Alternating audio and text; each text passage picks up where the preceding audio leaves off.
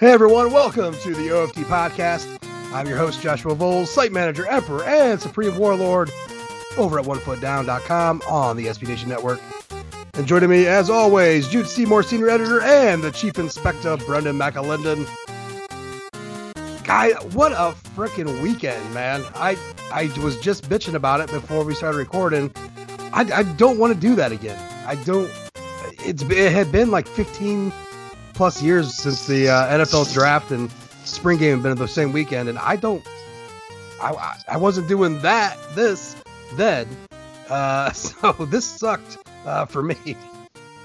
Yeah, it was a little bit of it was a little bit of triage, a little bit of a, keep one eye on the Twitter stream and one eye on the whatever he had up, whether it's the draft or maybe did a second screen thing dealing, but I opted and it was the same time of the Derby too. I mean, it was just like I opted for the draft and watched the spring game on the repeat on Fighting Irish TV.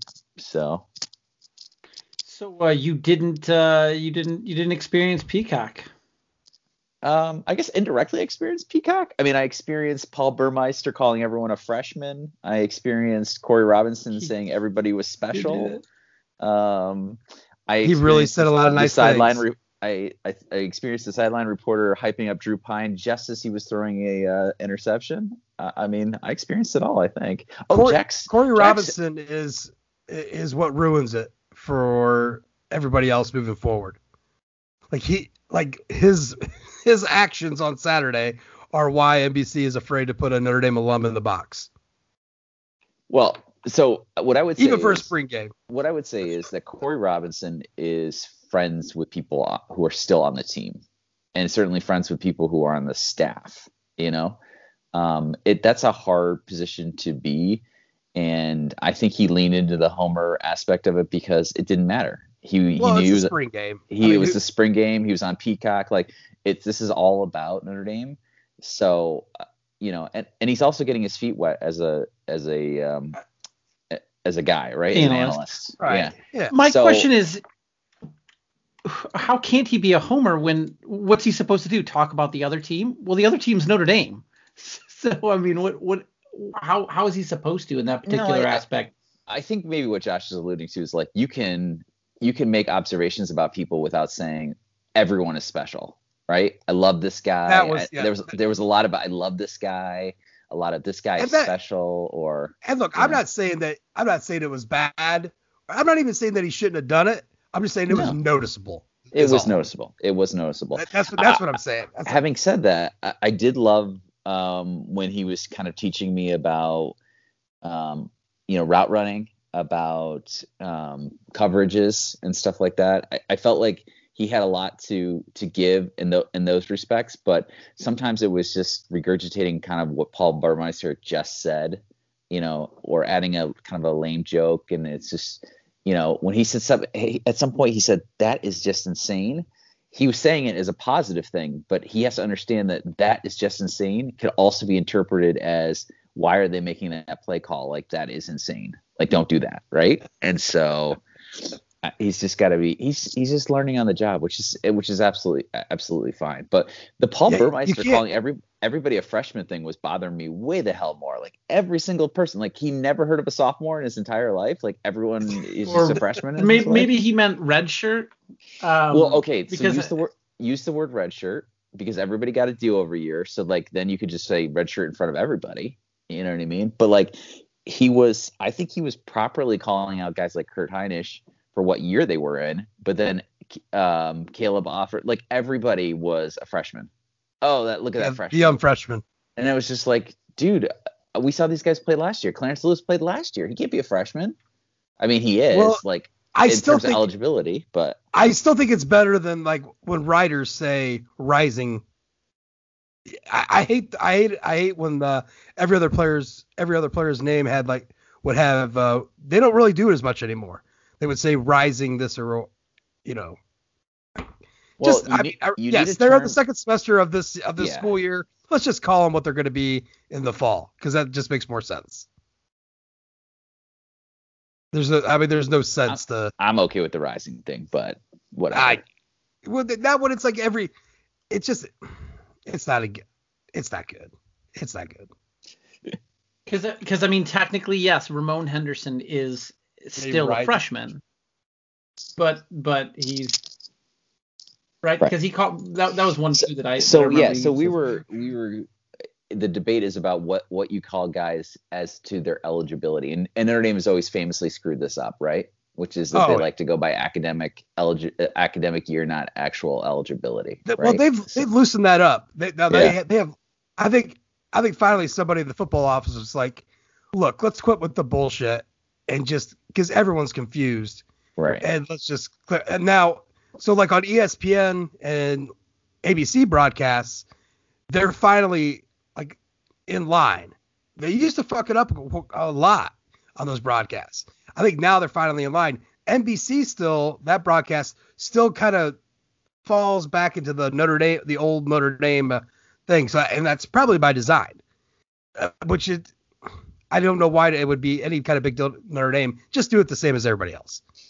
People still think that there are still people out there that think that Notre Dame doesn't redshirt freshmen. It's just the dumbest thing. I mean, but that was the thing. People were like, that was definitely a thing. Like that was. They don't redshirt freshmen. Like because I'm popping open the old issues of Blue and Gold, and that is literally they would write about that every offseason about the redshirting of the freshmen. So. Yeah, but Notre Dame would say that they don't redshirt freshmen. Like, right. Yes, you do. Like, it doesn't have to be a bad thing. Right.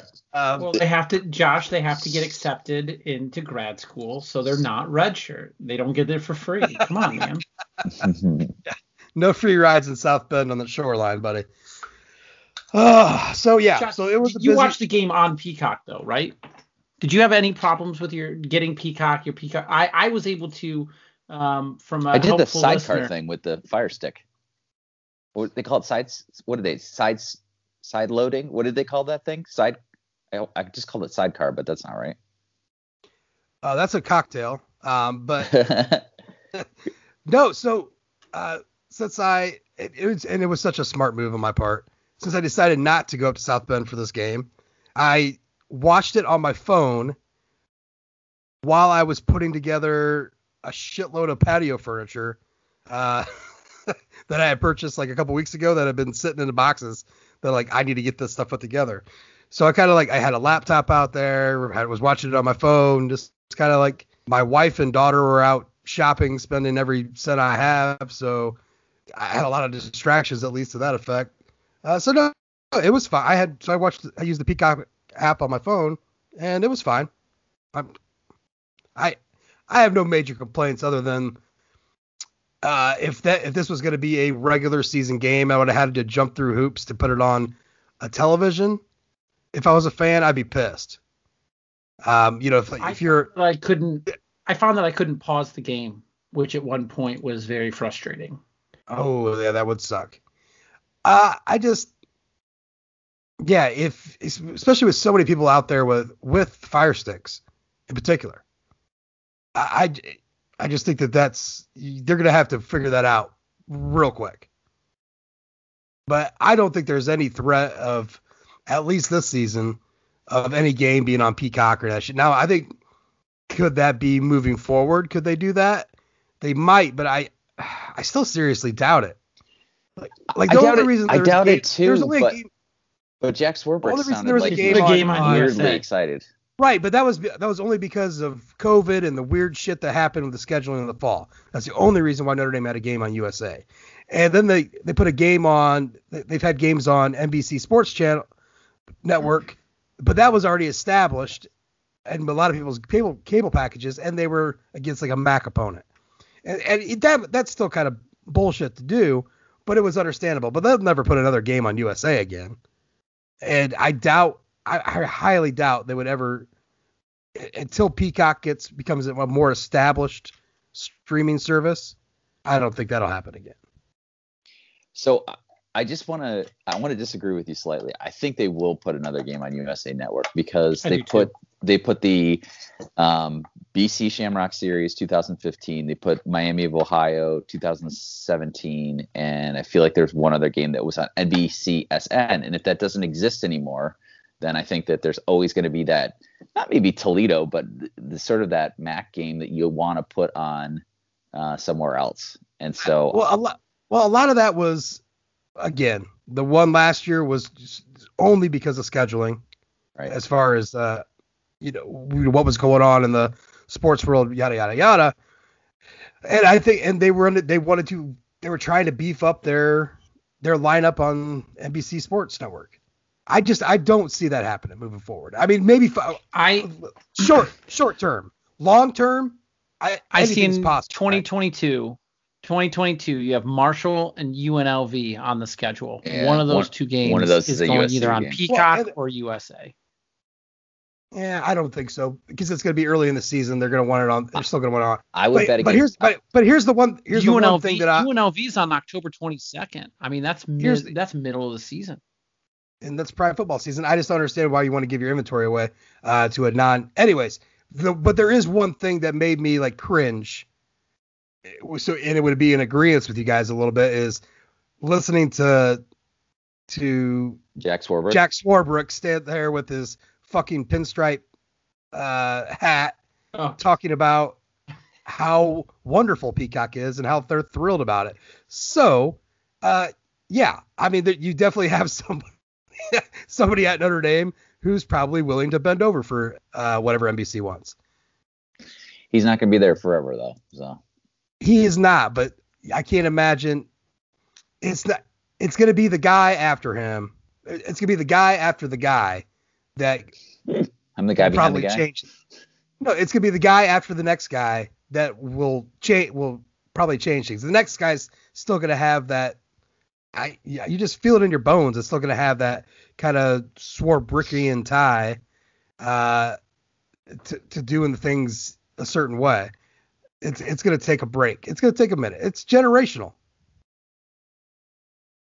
I don't fucking know. That's assuming that the next guy gets to make the media rights. And so let me just say this too. In a lot of ways, I don't fucking care. As long as it can come up on a tube.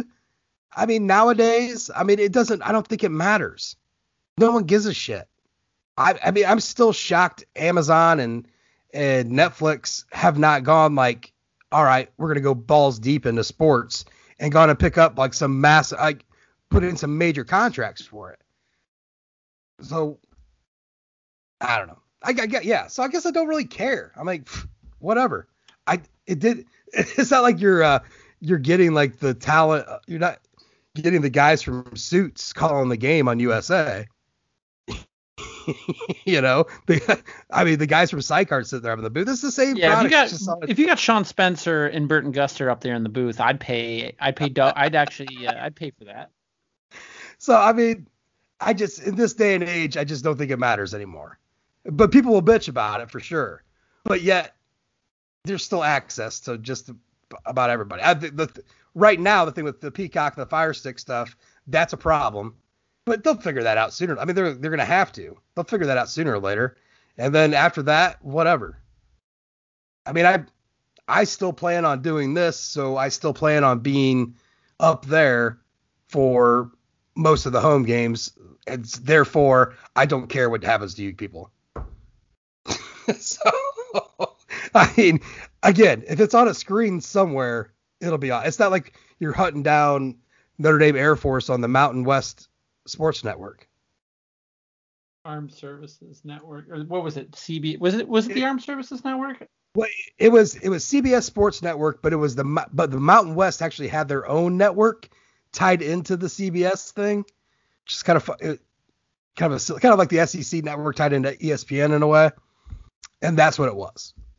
So you had to have that specific thing on your package to watch Jalen Smith getting robbed of a touchdown.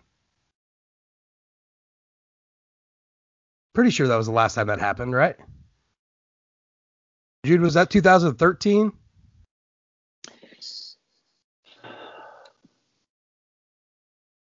Yeah. There was a weird Air Force game too. There was definitely was it 2007? Yeah, it was. Well, there was also 2006. 2006, I think, yeah. was on the Armed Services Network. So the last two times we went to Air Force, has been weirdness. Yeah, The time before that, College Game Day was there. So was that like 2000 or whatever it 2006 was CSTV, if I recall correctly, right? Yeah. Yeah. But like I said, that was the thing. I think that was the one. I think CSTV was the one that was tied in with and maybe they were just calling it the Mountain West Network or whatever it was. I don't know. It was a pain in the ass for people to find and get. But that was. I mean, they used to show Notre Dame games on Sports Channel. I mean, talk about hard to get, So. Right. If you had an old school satellite dish, you guys remember those? The big ass satellite dishes? Yeah. Like kids nowadays have no idea. Like they see one of these things, they're like, what the hell are they doing? The 2013 Air Force game was on CBS Sports Network, which also aired the 2014 Navy game. So that gives the context. Right. It was Andrew Catalon and Aaron Taylor. I'm not a big Aaron Taylor in the booth fan. Just saying. Like in the booth. Just sounds like sounds like there's a lot of hate for ex-ND players in the booth. There is no hate. There's no hate. Weird hate. There is no hate. It's weird. Some friendly fire, man. Don't put that on me. Somebody's getting fragged, man. Yeah, don't have the emails. Yeah. I was perfectly fine with Steve Berline. How did you feel about Mike Golick Sr. in the 2020 Georgia Tech game? I'll be adding ND Mom with your response, just so you know. Oh, I was absolutely thrilled. There you go. Well done. I mean, yeah, no, I'm a big fan of the Golick family, so they can do them all. As far as I'm concerned, have fucking Junior being in the booth. I mean, at least with Junior, I almost think that we're about a half a step away from it being a WWE match. I mean, just the way he announces it, it's almost like Jesse the Body. He's got that. I mean, Pat McAfee has great WWE energy. If you're talking about guys, yeah, he's true. Well, and he is in the WWE, so I mean, you guys know my dream booth, anyways. Right. With McAfee and Gus, that's my dream booth. So, I'm not sure where Gus went to school, but McAfee's what, West Virginia, and sign me up. Sign me up right now for that. I would pay a streaming service fee to have them do it. Wait a second. We know where Gus went because this was a big deal that he went to, what was it, Bradley, right? Because he was gonna call the game that got killed by COVID, that they were gonna do for Martin Luther King Jr. Day, the basketball team. Do you remember this? Am I totally making this up? That was Howard. Sorry. Howard Bradley, whatever. So he went to Howard. He went to Howard, yes. Yeah, okay. He went to Howard and UD Jesuit High School. So okay. I didn't know he's right. I didn't know that. Just a small town boy. Can you imagine if Gus Johnson and Pat McAfee was in the booth for a Eastern Michigan bowl game 2 years ago? Oh my God. What? The Bahamas Bowl? Can you imagine? I said, can you imagine if they were in the bowl? Yeah. Yeah. For the end of that football game. Oh, you're talking about the glass starts throat. Okay, you're talking about that. I thought you were saying that they were the announcers for their Bahamas Bowl 3 or 4 years ago. Okay. No, listening to McAfee and oh, that'd have been good. That'd have been way better than the fucking guys apologizing for violence on their television while showing a football game. We're so sorry you had to see this. Yeah, because guys are getting their heads knocked around out there as it is.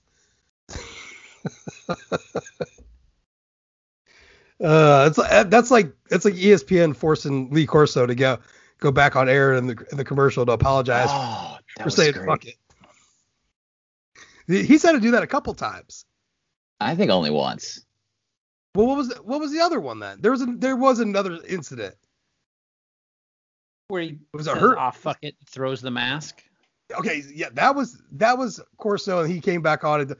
But there was another thing they had to come back on. Oh, it was Howard when Howard said something about choke a bitch.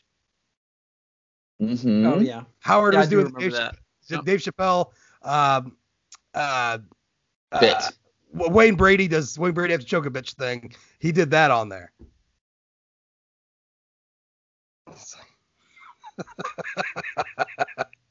I almost forgot about that. Okay. Yeah, that was Desmond Howard. Maybe he's auditioning for a Corso spot. And then nobody will watch. All right. Let's get into what we saw this weekend. And oh my God, it was a lot. Oh shit. No, but before we do, reviews. We haven't been getting any reviews lately.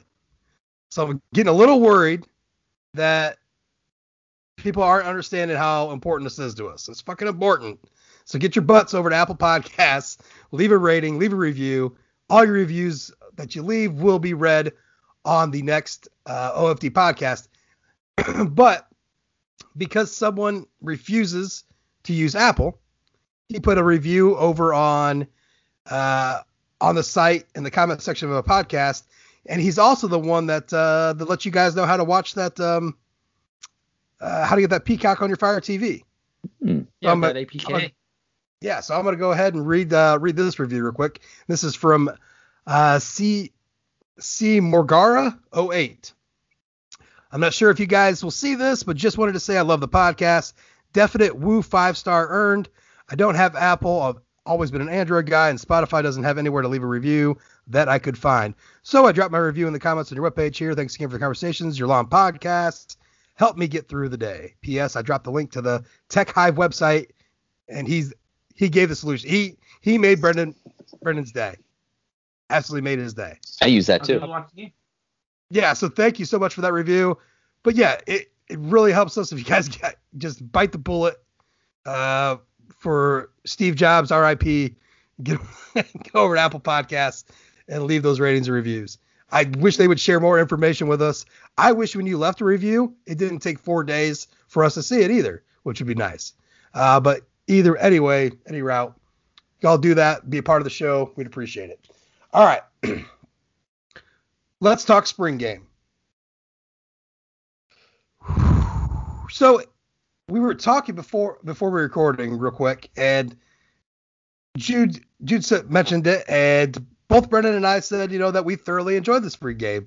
And Jude basically just said, okay, we'll talk about this later. So I did actually enjoy it quite a bit, even for what it was, which was a 17-3 game or whatever it was.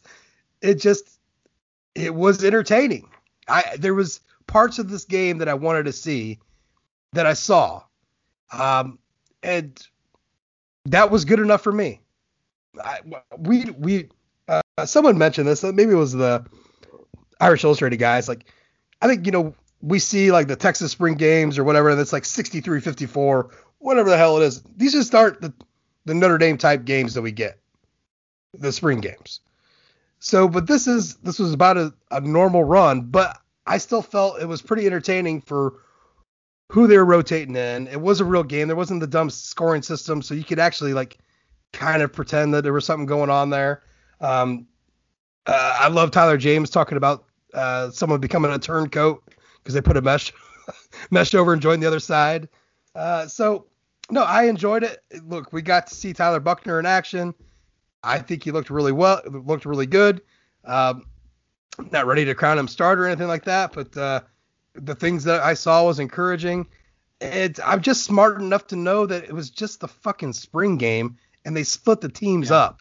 And I wanted to write more about the game, but I really didn't know what to put out there into the universe that was going to make sense to everybody else about how I felt about it. Other than like, there were some things that I liked and some things that I didn't like, but I'm not looking like too fucking hard into it either way. But the things that I liked encouraged me, were the things that I didn't like. I'm willing to like wait until fall, to see how that works out. I'm not willing to like to throw the fucking chips in and say we're an 8-4 football team. I don't care. The way Go ahead. The way I look at it is it's like an ultralight beer or maybe like a session IPA where there was no stress. Like, you're not getting drunk off this football game. The whole point of it is May 1st, and you're getting to watch football. And it's not like the best football, but it's still better than any football. And there's no stress. You don't have to stress watching the spring game like you do every game, whether or not Notre Dame's down, then you're stressing about them not winning or they're not scoring enough points. It's just it was very non-stressful. I like you said, I saw things that I needed to see, some things, and we'll get a little bit more in depth, but as far as the score goes, and you mentioned Texas, that's a clown show. When teams like that, I would have more red flags if it's like Texas and they're putting up 50 burgers. Do you know what Alabama's spring game score was this year? I think Alabama's kind of good, right? Do you know what their spring game score was? It was 13-10. It was 13-10. How can they be good? They lost so much in the draft. Like they've never lost anybody in the draft. Yeah. How can they be good? How can you sit here in the spring and say Alabama's going to be good? How can they possibly be good if they've lost things? Yeah, I think I'm okay with not having sort of a clown show NBA All-Star game score for my spring game. And frankly, whatever Texas is doing, I want to do the opposite of that. Because they've been a trash can program, and they hired Sark. Great, congratulations, enjoy him. But yeah, I'd rather have low scoring games and just the coaches use it as a practice and do what they need to do. Just Jude, I think maybe you're on the opposite, not on the opposite end of Brendan and I, but I think you have just a differing opinion about it. So. And maybe I'm wrong, but but tell me. I mean, so how did you feel about it? So the first thing I want to say is, does anybody remember the final score of the last spring game that we had? Because obviously 2020 didn't have a spring game. Absolutely not. You want to take a gander? That had weird scores, weird scoring too, right? That was like defense. It was defense versus offense in that one. I don't know. I was there. I did the recap. I don't have a freaking clue. 58-45. Oh my God, it was. So was 2019 a clown show, or I'm just wondering, asking for a friend. It was a clown show because the way that they were doing the scoring in that game was redonkulous. Yeah, that's what I remember the most. It wasn't like there were touchdowns or anything. It was defense versus offense, right? It was first downs were getting you points. Explosive plays of 20 yards was getting you points. Or was it? Do you remember if it was because Kelly's done it before, where it's been defense versus offense? Was it defense versus offense? And like the defense got points for stops? It was mostly, I think, but I don't know. But Jude, continue. So a couple of things just sort of stuck out to me. One was Brian Kelly totally telegraphing. Maybe he made me biased the way that I looked at this game. He said, we got a very good opponent in Florida State for the first game of the season, so you're not going to see anything really that we're going to use. And I'm like, okay, and then it was like watching guys try to complete 20-yard passes with limited success. So I really didn't feel like, first of all, the quarterback, with the exception of Tyler Buckner, weren't getting hit. So you had anytime the pocket kind of collapsed, you didn't get to see anybody be mobile, which sucked. And I thought they called the sacks pretty fucking early. Like there was I think a couple on Cone where it's like, I'm not sure if that's a sack right now, Chief. Like you don't need to put that whistle in your pocket just a little bit, let it play out, because that wasn't a sack. Like it wasn't the best of refs. There was one play where Braden Lindsey got mugged, and they didn't throw a flag, and I was like, all right.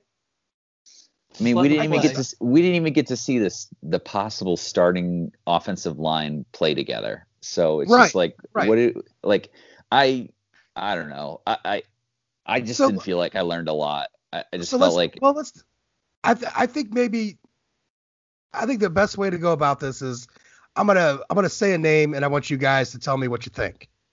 Okay. Okay. And this is based off of just the not just the blue gold game, but spring overall. I mean, you can kind of. So, Larry Keys. He was definitely involved. I think he's going to be. I think he's going to be a focal point of the offense. So, word focal. Yeah. I think of all the guys. I think he's going to be a focal point of this offense. Look, he got 14 targets on Saturday. 14. He caught 5 of them. In fact, Keys, Lindsey, and Davis all had five receptions. Lindsey and Davis had 88 and 84 yards. Keys had 115.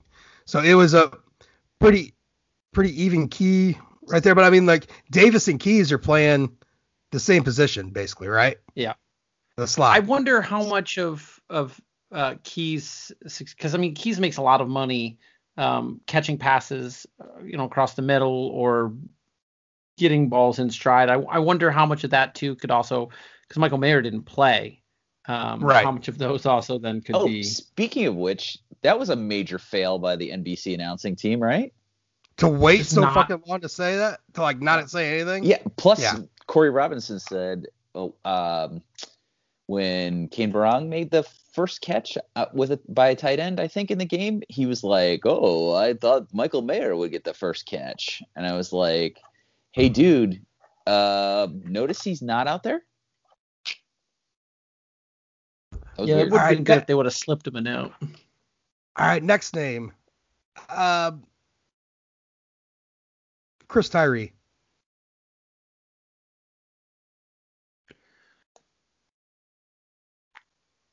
50-50. No. I just don't know. Like, I don't even know if people were trying to hit him at full speed. I don't know if the offensive line is anything like he's going to run behind. God. I mean, what can you say about a 10 for 43 day with the longest 16? I don't know. Right. Fine. Okay. All right, here's another name. Mitchell Evans. He had one really nice catch. I mean, he had three balls for 59 yards. Yeah. He caught one over the middle from Pine, if I recall correctly. Right. Yeah, I think it was a 32-yarder. Yeah. I think was that the one I swear to God I thought he was going to try to hurdle. I swear I thought I saw those legs lining up to do the jump, and then he thought better of it because he probably would have got annihilated. But I mean, like, how about Litchfield or Javon? Why is he targeting in the spring game? Why is he targeting?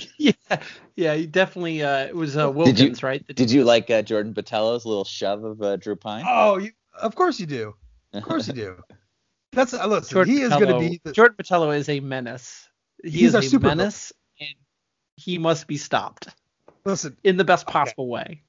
If there isn't much to take away from spring, or especially the spring game, I think you could take away some bits and pieces. Obviously, I think a big bit and piece is Jordan Botelho, and that's we haven't had like a really big asshole on this team to other teams. I think in a long time. It feels like it's been a long time. Who's the last asshole? Who's the last bully asshole? Yeah, because I think not just like an asshole. You can make a debate that Golden jerk? Tate was you can make a debate that Golden Tate was a huge asshole to people, but he's not a bully. Sibby?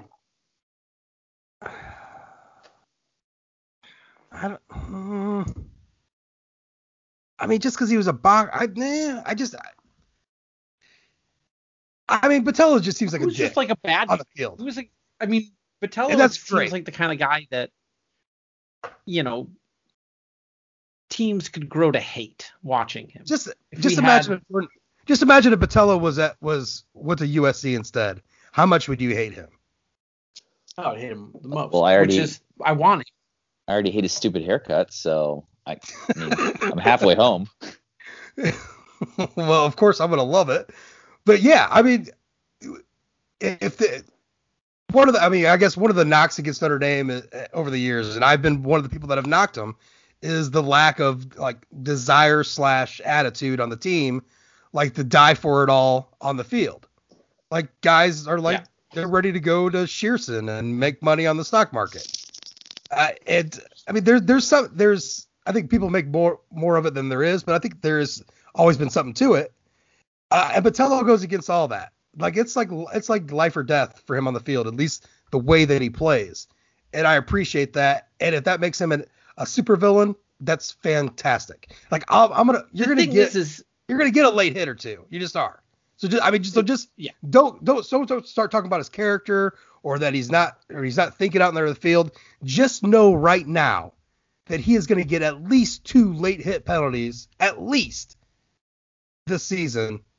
That's going to go, but he's also going to be out there causing all sorts of, I think he's going to line up for that's going to be a big name this year. Botelho. I think it's a huge name. It's a combination of the fact that he's a Hawaii kid, which we want an entire roster full of, and he's a red ass. And it is just a recipe for success. And and there was a practice video too where he did the same thing they did Drew Pine, where he had a live quarterback, and I love it. Yeah, I think if people didn't know by now, he won. I think he won a lot of people over just in that one small moment. Because I think blocking the punt against South Florida probably won a lot of people over, right? I mean, or nearly blocking the punt and laying out the punter. It's a big fan base, and that's a long time ago. Yeah, that was a fun time. I'm just saying that more needs to come from him. We're starting to see that. You're starting to see his personality come through on the field, which is a big plus in his case. Let's see what else I want to talk about here. You guys want to talk about Ronnie Palis completing a pass? Hell yeah. Can we talk about Jordan Johnson? I feel like you're kind of dancing around something. I feel like you're kind of maybe dancing around the big message board chatter. I mean, do you want to pull the Band-Aid off? And are you ready to do it? I don't know if I'm ready to have a serious conversation about what I think that you're thinking. But I'll talk about it. I'll talk about it, but I'll with the caveat of all opinions right now, you could probably throw in the trash, but I'll sure as shit talk about it. And so I'll say it. Jack Coan is your starting quarterback for Notre Dame. Tyler Buchner should be your fucking number 2, ready to go by Florida State. I don't think, in my mind, what I saw, I think that should be the path. I think everyone talking about, is this a 3-quarter? They're looking for clicks. This is not a 3-quarterback race for starter. Tyler Buchner is not going to be your starting quarterback come Florida State. It's not going to happen. There's no fucking way that happens. Maybe it should happen. Wait a second. But I just don't think it's going to. I think I can conceive of a situation, but it's not a positive situation. Which Tyler Buchner would be No. Yeah, of course, injury, of course. But yeah, Jack Coan's your starter. Or just Tyler plain Buchner, ineffectiveness, right? And again, I stand by that even more now than I did, a month and a half ago.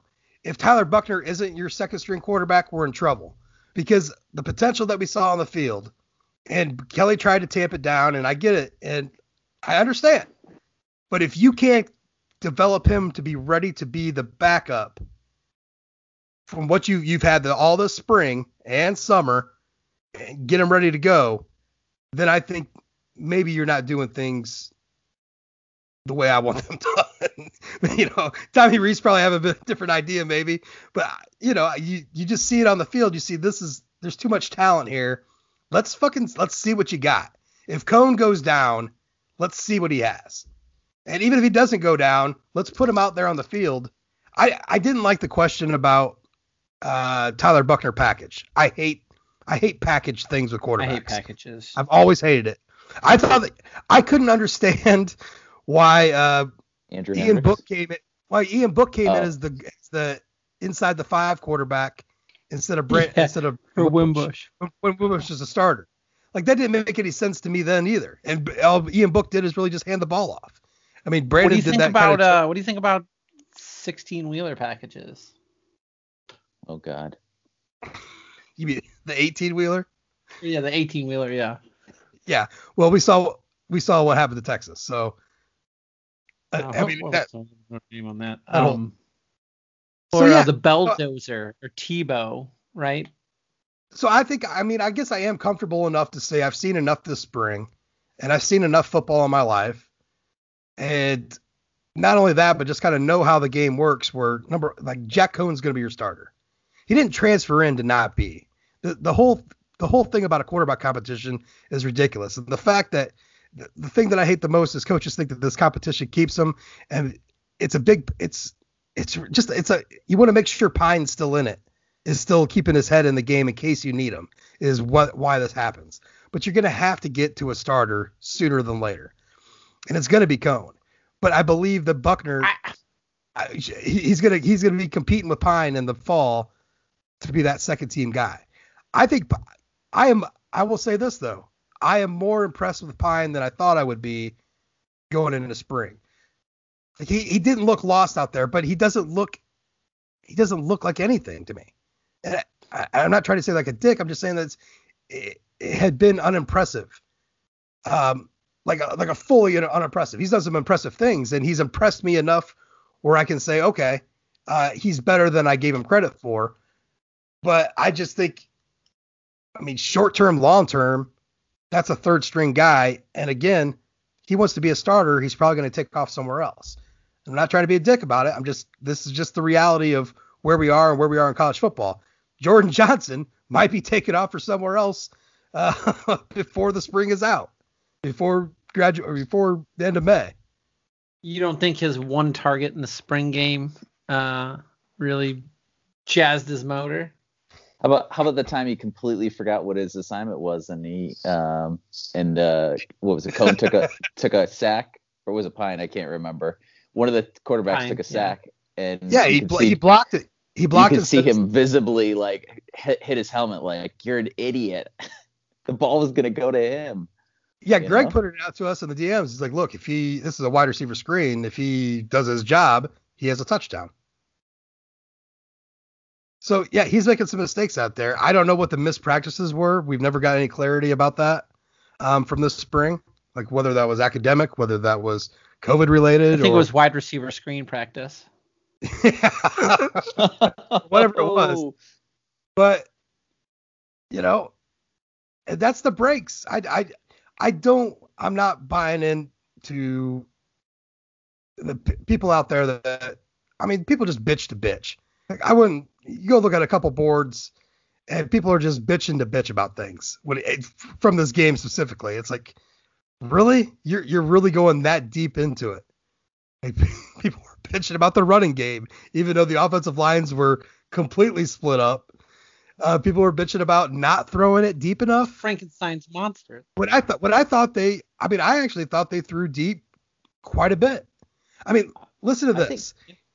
Here's the longest receptions for each player that had over a 20-yard reception. Adrian Davis had a 24-yarder. Takis had a 25-yarder. Wilkins had a 32-yarder. Keys had a 41-yarder, and he averaged over 23 yards a catch. Davis and Takis both averaged over 24 yards too. And then, I'm sorry. Takis didn't. But let's get 37. Evans had 32. The averages I had wrong there, but at any rate, they threw it deep enough. I mean, they threw it in deep enough times for me to be comfortable saying they're going to do this more, mainly because Cohen has an arm and he's got the balls to throw it deep. Like, I like Ian Book a lot. I loved him. But I'm not trying to cut his manhood down, but maybe he just didn't have the balls to rip it out deep. But he's a heady quarterback. He hit the underneath guy. He did what he was coached to do. I think Cohen maybe just has a different outlook when he's out there. Oh, I can see this guy because I'm 5 inches taller than the last quarterback. There he is streaking down the middle. Boom. I mean, that was an issue. I mean, we all saw, multiple times this last season, especially, you see guys streaking wide open. And then you look where Book is at in the pocket, and it's just like, all right, he probably just didn't see him because these guys are towering over him. That's not his fault. So yeah, I'll take back the the lack of balls with Book, especially when you're watching him play against North Carolina and some of the shit he was pulling out of his ass that Little night. shovel pass, yeah. Yeah. So he's got the balls. My bad. But Cohen's just he sits in the pocket and he's gonna try to find that guy and rip it down there. And it may not be what we need, in some instances, but he just seems like he's the guy that's going to do more of it. I thought they did just fine throwing the ball vertically. Like that seemed like that was a priority to show out there, and I think they did it. So people bitching about they didn't do it enough. I don't know what you were watching because it seemed like they did it quite a bit. To the detriment of look, the running game was atrocious, but that's what has to do. I thought that they mostly ignored the running game. That was the thing that I took away is I don't think that the running game was particularly atrocious. I just don't think that the running game was a priority. Yeah, it didn't seem like a balanced offense. It just seemed like a especially in the first half. In the first half. I think Paul Burmeister might have said it during the broadcast, which was like a lot of these plays that they ran, they were like, all right, it's 3rd and 10. Like we have a 3rd and 10 play we'd like to see on tape, and so let's do it. And so the play breakdown was this. So for the Gold side, they passed 34 times and ran 18 times, and 6 of those 18 times was Jack Coan. And with Blue, they threw 33 times and ran 24 times, but 9 of those times was Buckner and Pine. Pine had minus 30 yards, by the way. So those are sack totals, is what that is. But the thing that stood out the most was Tyree got the ball 10 times, but he only got 43 yards out of it. Now, in a normal game, I would expect, and again, offensive lines are completely mixed up here, so it was going to be rough. But still, 10 times, he touched the ball 10 times. I kind of he actually touched the ball 12 times. He caught 2 balls. I expect a little bit more out of that average. That's all I'm saying. I felt like they weren't. It wasn't a game plan for winning. It was a game plan for trying out different things. You know absolutely. What I mean? Yeah. You're right. No, you're absolutely right about that. I'm just saying, whether it's a game plan of winning or not, you still have to execute the play. Yeah. And as far as Tyree was concerned, and I'm not saying he played poorly or anything like that. I expected with him having 12 touches in the game, which is more than anybody else outside of the quarterbacks, I would expect him to have just produced a few more yards is all. It's not a big deal. I was expecting more, didn't get it. I don't think much of it. I'm just saying that. Do you want to know the first, because it was really the first half that really stuck out to me, the run pass kind of breakdown. In the first half specifically, the Gold team ended up running the ball 7 times and throwing it 17. So more than double. And how many of those 7 runs were actually sacks? Well, I removed sack. It's sack adjusted. Oh, okay. So I've removed the sacks. Okay. The Blue team only ran the ball, and this is Coan, only ran the ball 12 times and threw the ball 24. So, I mean, they were doubling it up. Kyren Williams ran the ball 3 times the whole game. Yeah, and that's by design. So, and I thought Tyree looked good in the spurts when they used him how I thought that he was going to be used in a game, and then it seemed like they were just testing endurance or something, where I don't know, there was no flow to the offensive play calls, and maybe they were trying to like, hey, let's see if we can't get him real tired and call a play and see how he does. And yeah, it was so Josh, let me ask you a question. Chris Tyree ran behind an offensive line that was Dylan Gibbons, Michael Carmody, Tosh Baker, Rocco Spindler, and John Dirksen. How many of those people are going to be starting at Florida State? Maybe one. Maybe one. Yeah. So what did we learn? I just No, that's what I'm saying. I'm not saying we learned. I guess all I was saying I guess I'm trying to. But I'm not discrediting him. No, yeah. I'm more thinking about around. I'm thinking about the beat media that's like, this is an 8-4 team. Oh right? shit, man, it's all like Kong out there right now. And it's just like, first of all, it's May 1st, dudes.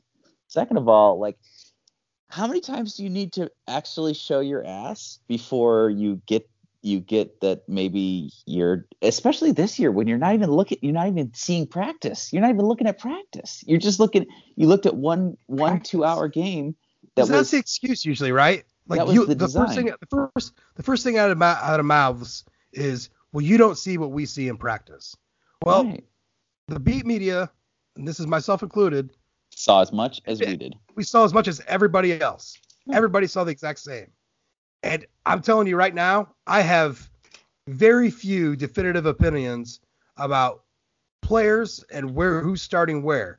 Like, I have the basics, like everybody should, like, of what's happening. But as far as like the question marks, I don't know, and neither should anybody else, because that's not answered. You know, I said Jack Cohn's gonna be the starter because that's how it's gonna be. I don't need to be told or asked questions or that he's gonna be the starter, barring injury.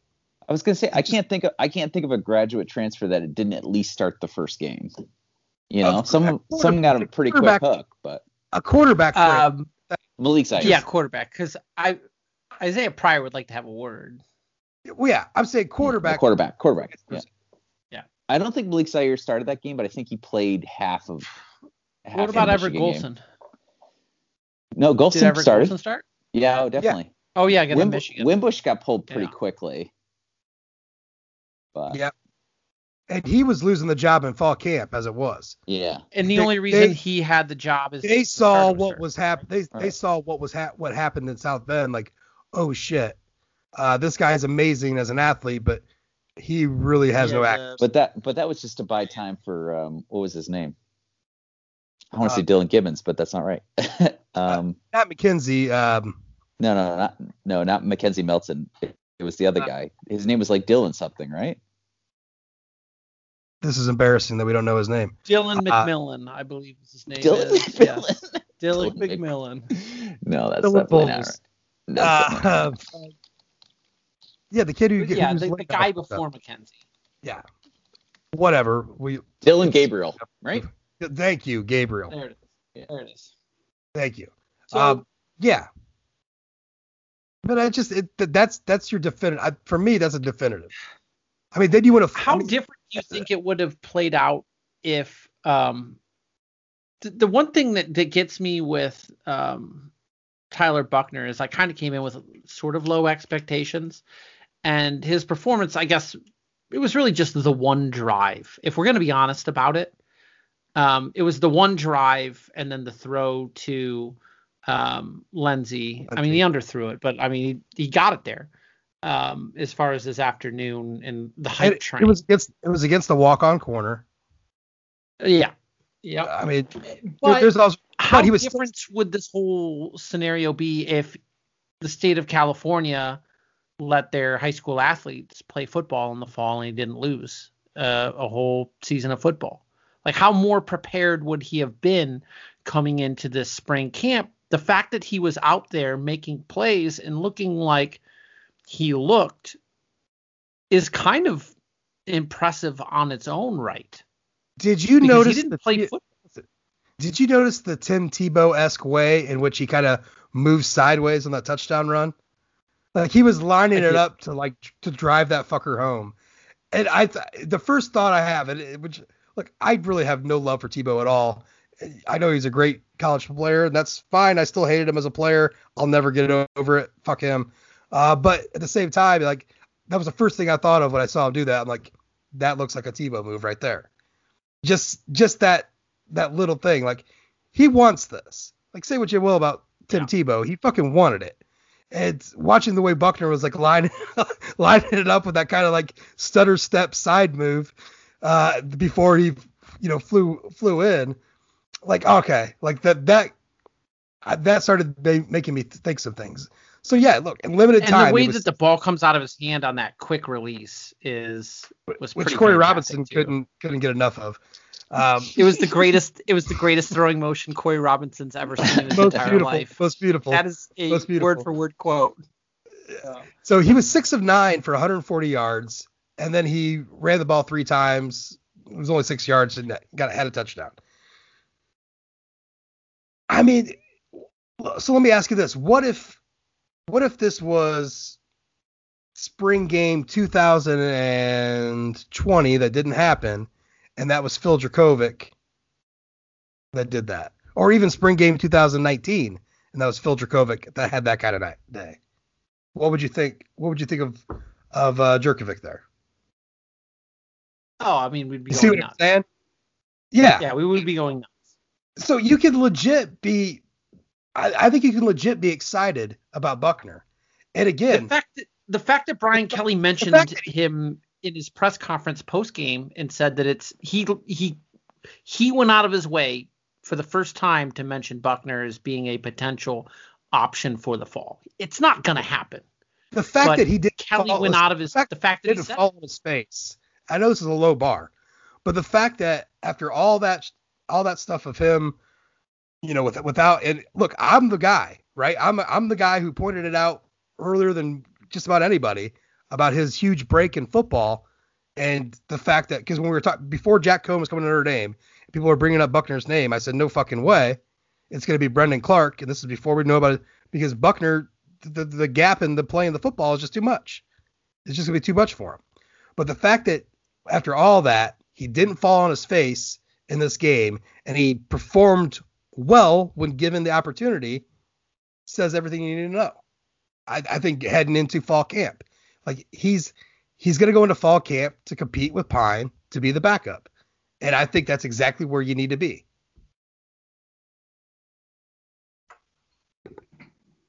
I won't say I'll be shocked. I will be disappointed if Buckner doesn't end up passing Pine on the depth chart. And the thing is, he may not pass him in the, like, Notre Dame loves that or shit. So it could be Jack Cohn 1 and then Drew Pine or Tyler Buckner. You know what I'm saying? It just becomes when Jack Cohn loses his helmet for a play, who comes in?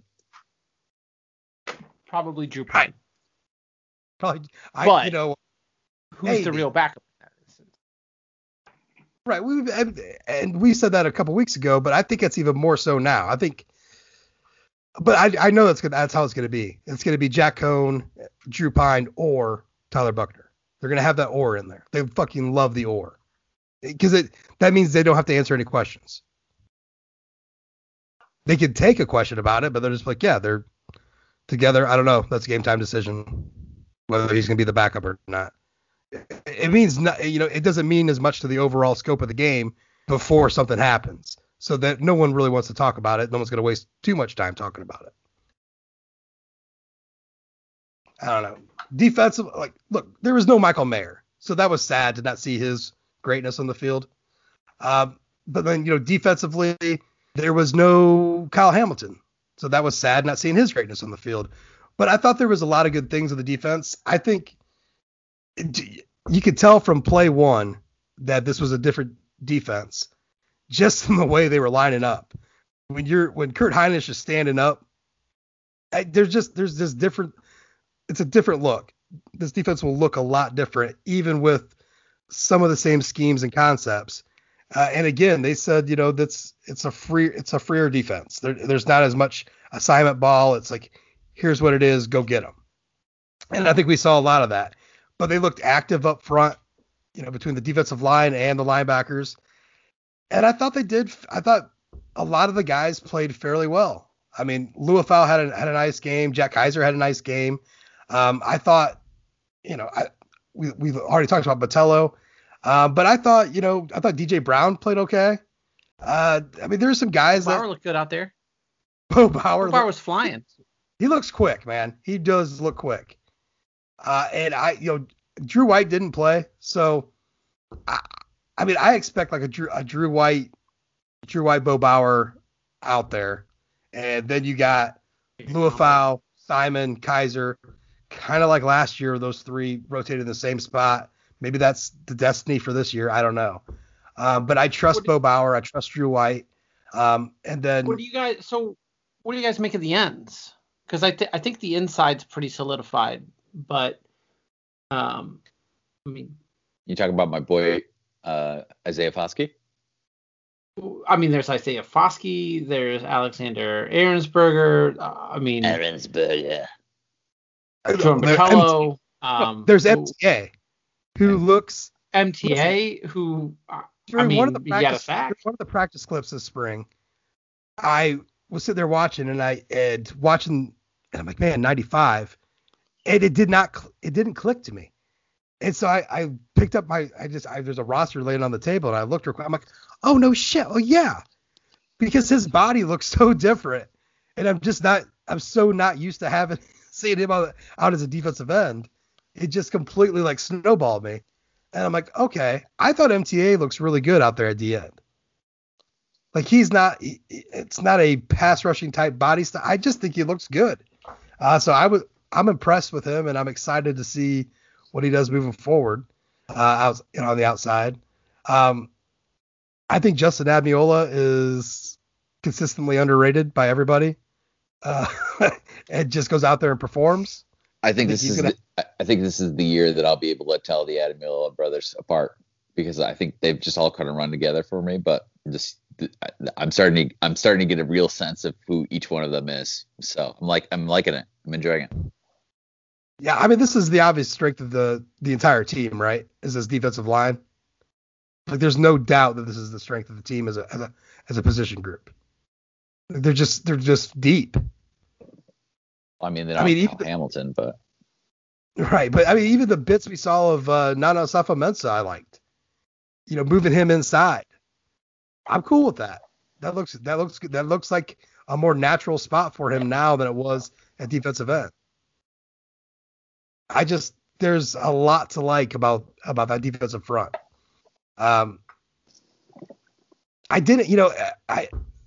They had said late in the spring practice they had move Asita Ekwonu out to Viper, and I didn't quite pay attention to him enough in the spring game to see what he did, but I mean, he did end up having a couple tackles. So I don't know.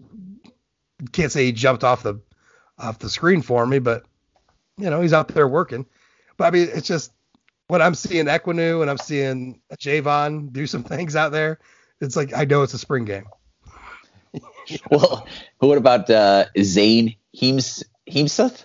Did I say that right? Zane Heemsmith having 2 tackles, right? And his name got called pretty early in the game. Yeah, yeah. Okay. All right, sure. Yeah, why not? How about lacrosse bro kicker getting his points? Yeah. Harrison Leonard. Love it. I think it looked prettier at first. Shane Simon's interception, like it looked like a lot more, but he was really standing kind of right there. At first, like, oh man, he jumped that route hard, but he was kind of standing right there. It was a bad decision by Cone. But he was there, but he caught the ball, made the play. That's important. Right. So make the plays that are given to you, even if they're easy. So yeah, it's interesting and it's different, and I'm excited to see what they have in store come fall camp, like how this is all going to shape up. I want to see this defense with Kyle Hamilton out there and Drew White for sure. Like let's knock some dicks in the dirt. Griffith didn't really he had 3 tackles, but he didn't really stand out to me as much as DJ Brown did. Isaiah Pryor laid the wood on somebody at some point. Pryor. I remember that. I think Pryor's looked good all spring. Like the little bits that they've been feeding to us. I thought he's looked really quick, first of all, and he's a really good tackler. So I mean, there's a lot to work with up there in that front 7. I mean, I can't remember a time being this deep on that whole front 7, because it feels like even with the line, the defensive line is what everyone's talking about, how deep we are there. But even at linebacker, there's a lot of bodies that have real game time experience that can play. And hell, we saw it last year with Jack Kaiser coming from the 3rd string to just have a knockout game. I mean, yeah, it was South Florida, but he had no intentions. He had no idea he was starting until that morning. So I think the linebackers deeper, not as deep as as defensive line, but they're pretty damn deep. I don't know. I mean, Brendan, do you get how did you feel watching this defense, watching Marcus Freeman move these guys around? It was one of the things that I did like. I think the highlight of Corey Robinson's afternoon is when he said that the defense was vanilla, but it was vanilla with sprinkles. Because I do remember that. It was the highlight of his it was kind he's of like been working on that all week. Line. Yeah, he's been working on it all week because it was. I like to see guys in motion. I like seeing Maris Leofau shooting the gap on a quarterback wearing a red jersey. That was something that I enjoyed seeing. Those Hawaiians, man.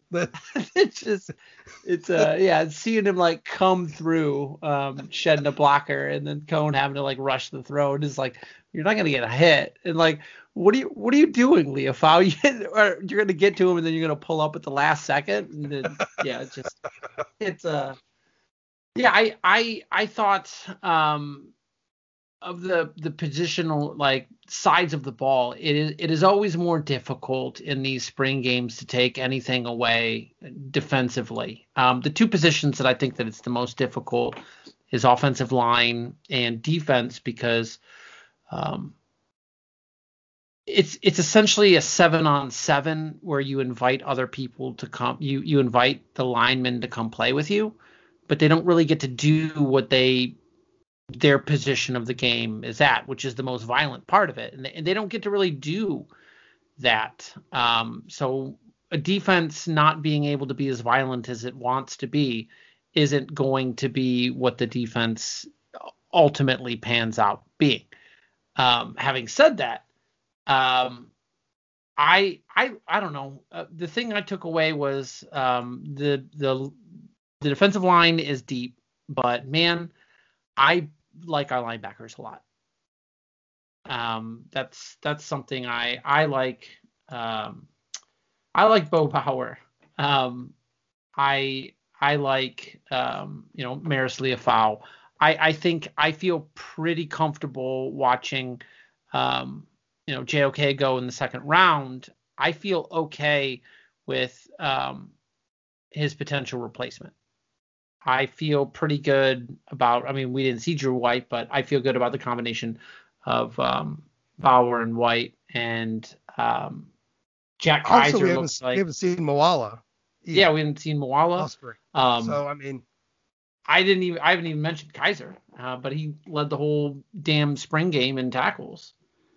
So, you know who might have been the most impressive player out of this whole spring game? I give you guys a guess. Who's the most impressive player?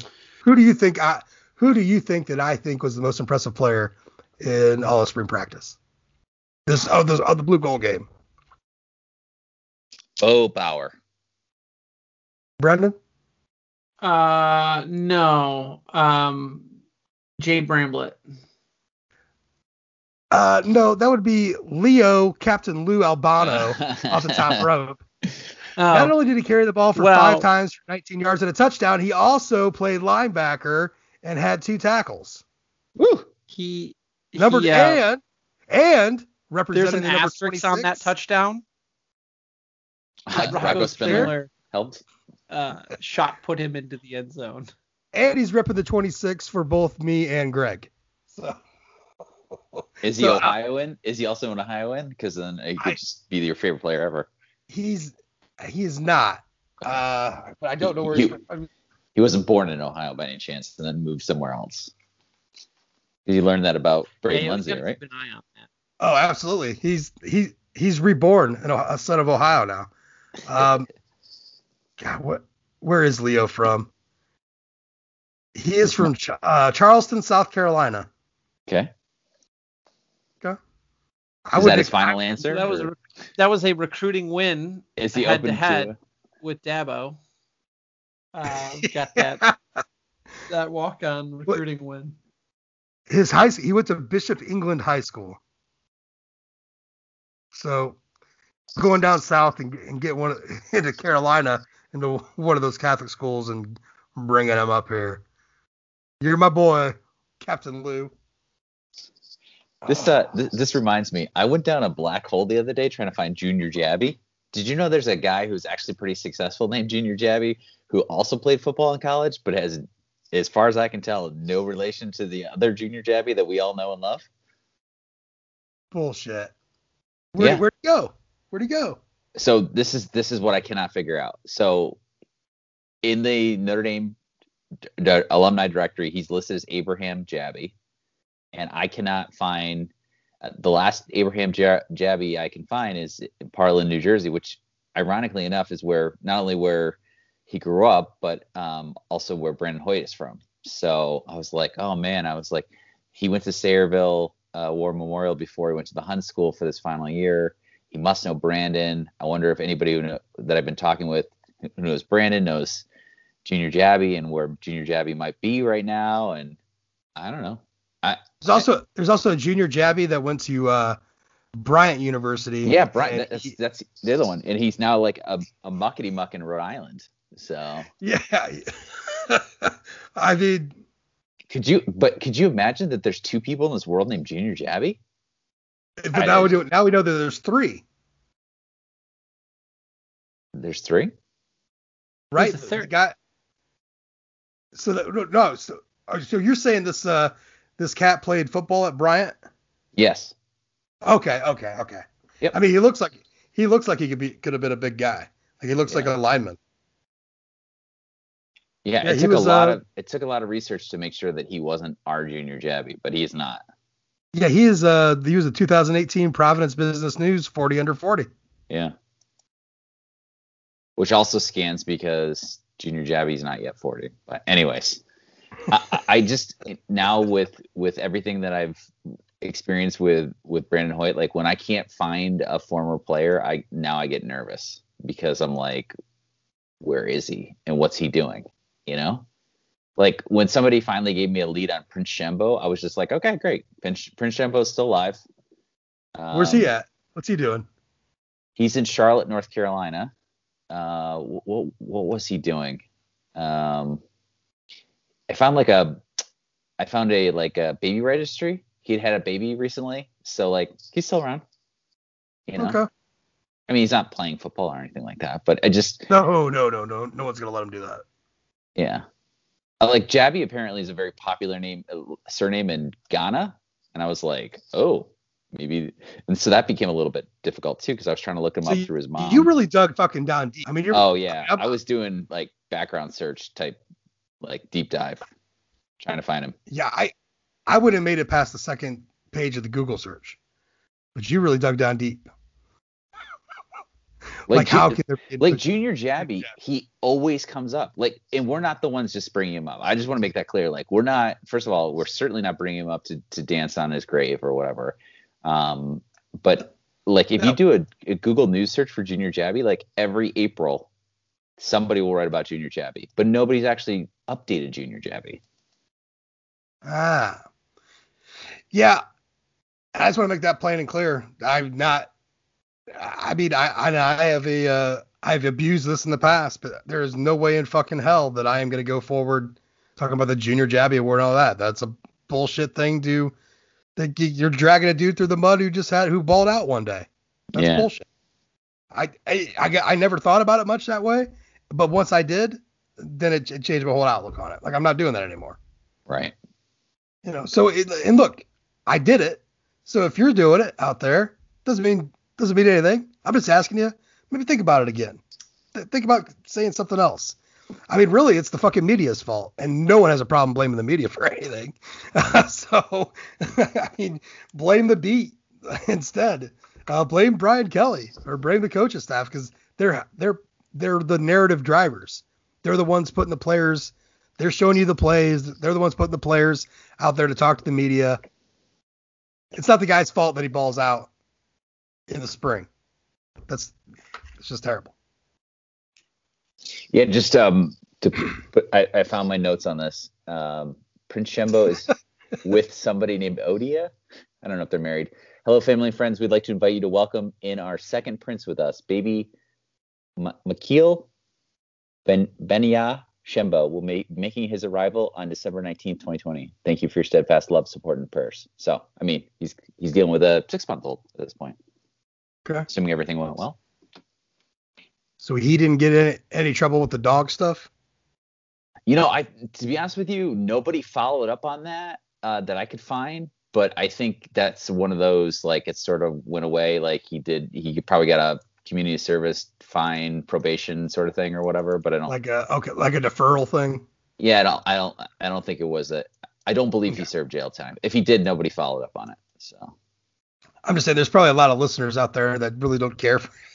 there could be quite a few listeners out there. No, I'm sure he lost absolutely everybody once he kicked the dog. Yeah, so. Well, yeah, and then even before that. So, yeah, okay. Well, somebody stole his bike seat. Maybe that's the precipitating thing that caused him to. It definitely helped against Michigan. I'll say that. God, I don't know if there's anything more we really want to say about the spring game. And this was my problem trying to cap it all off last night when I finally said fuck it.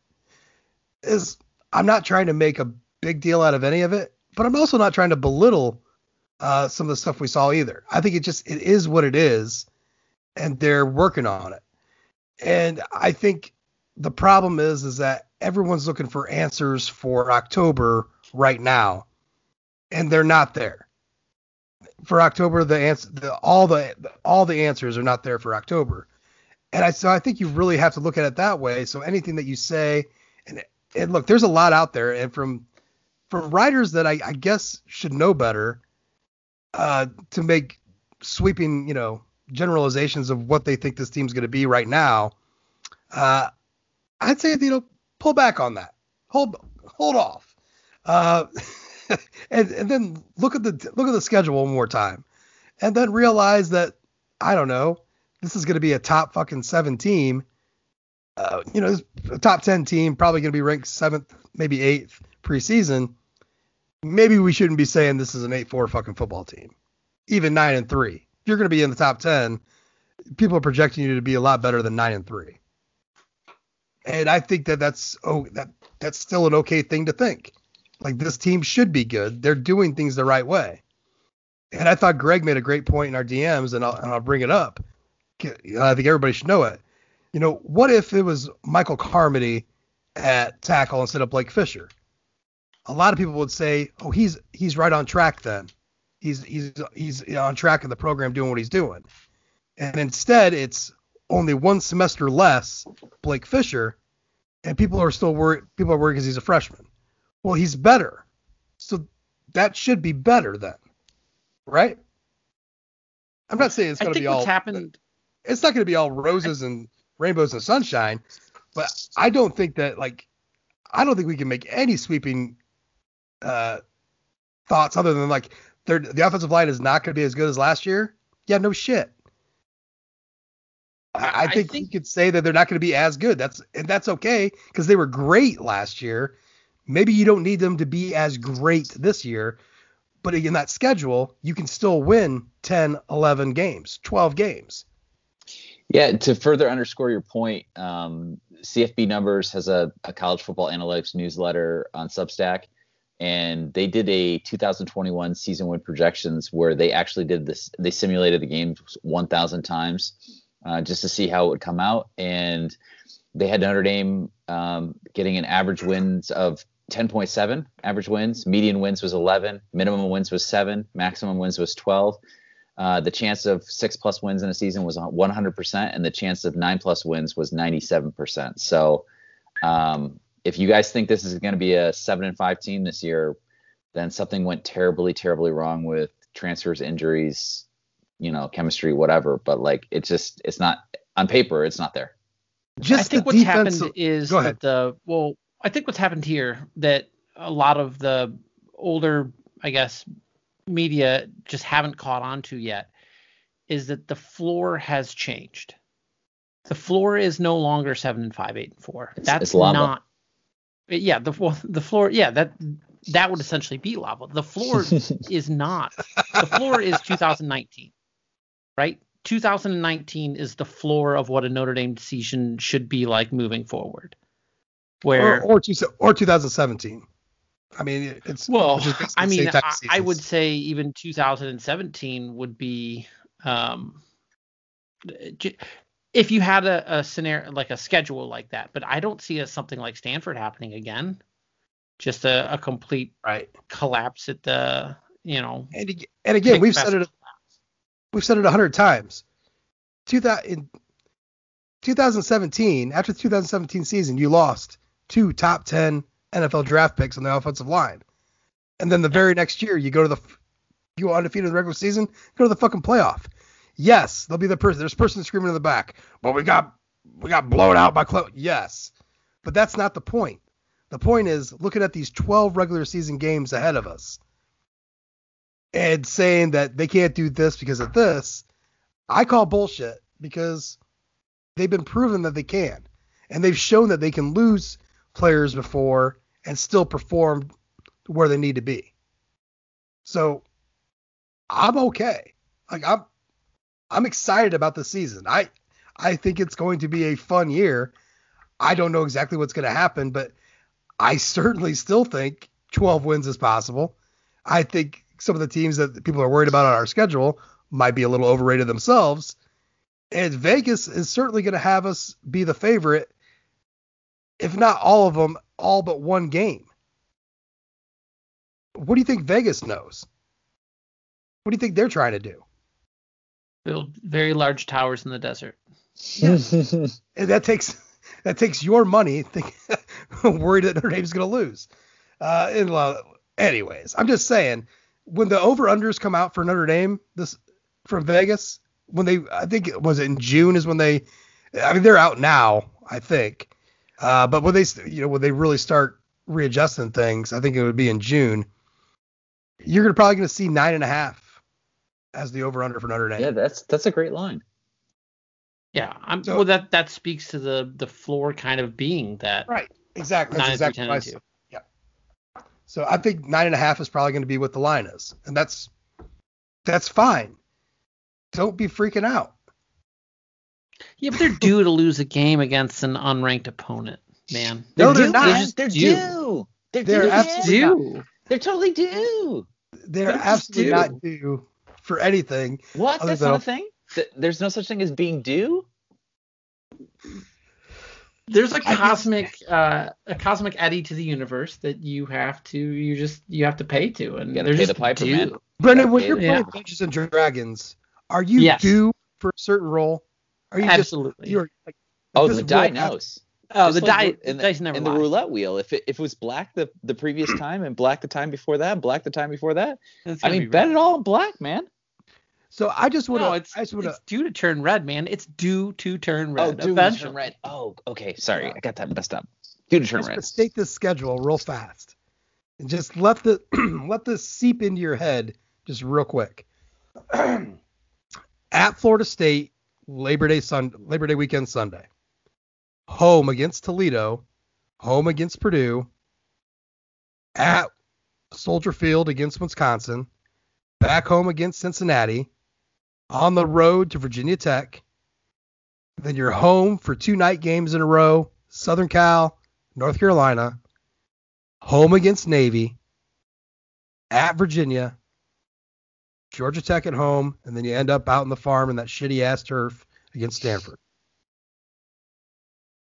People are starting to get worried about those middle 5 games. Like the Wisconsin, Cincinnati, Virginia Tech, Southern Cal, North Carolina. It's too early to get upset about that game. Those games. If you're looking at this schedule and you're not seeing at least 9 wins, and 9 would be low for what Brandon said. That's the floor.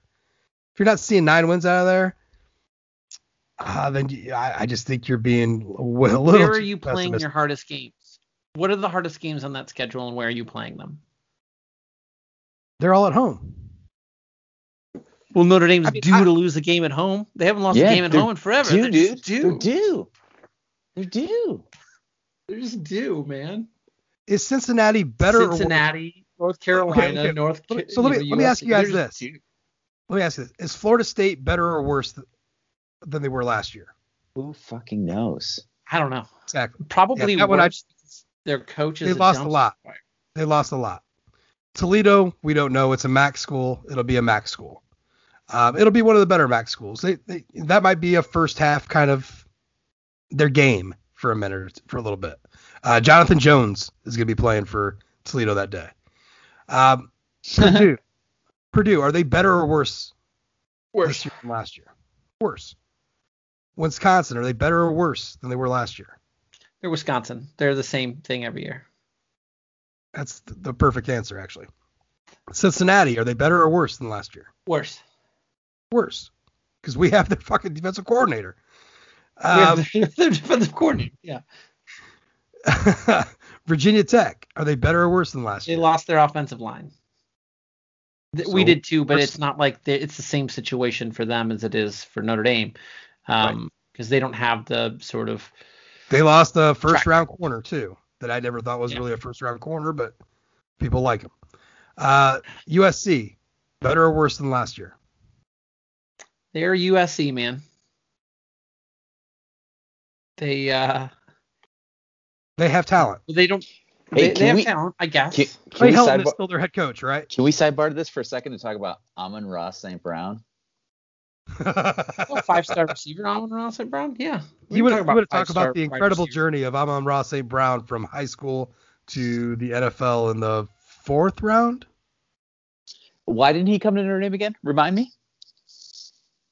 Well, he was going to get the ball thrown to him, and he wanted to go in the first round. Because Brandon Wimbush wasn't a real quarterback, and he was going to go with his quarterback, right? Yeah. In fact, they even got his quarterback to graduate high school an entire year early to come to USC with him. Perfect. But he found that his. How much have they hooked up in Athens, Georgia?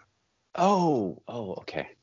Yeah, kids. This is what happens when your parents run your life a little too much. And you overthink things. And look, Amon-Ra is a fucking baller. He's a college baller. I feel pretty confident saying we could have gotten him above 4th round. I think so. I mean, Notre Dame got Benny Sco drafted. Not above 4th right, round. I called that one. No, but I mean, like, he got drafted. Yeah, he was drafted. There's a second player from Fort Wayne out in LA playing football. Gotta love it.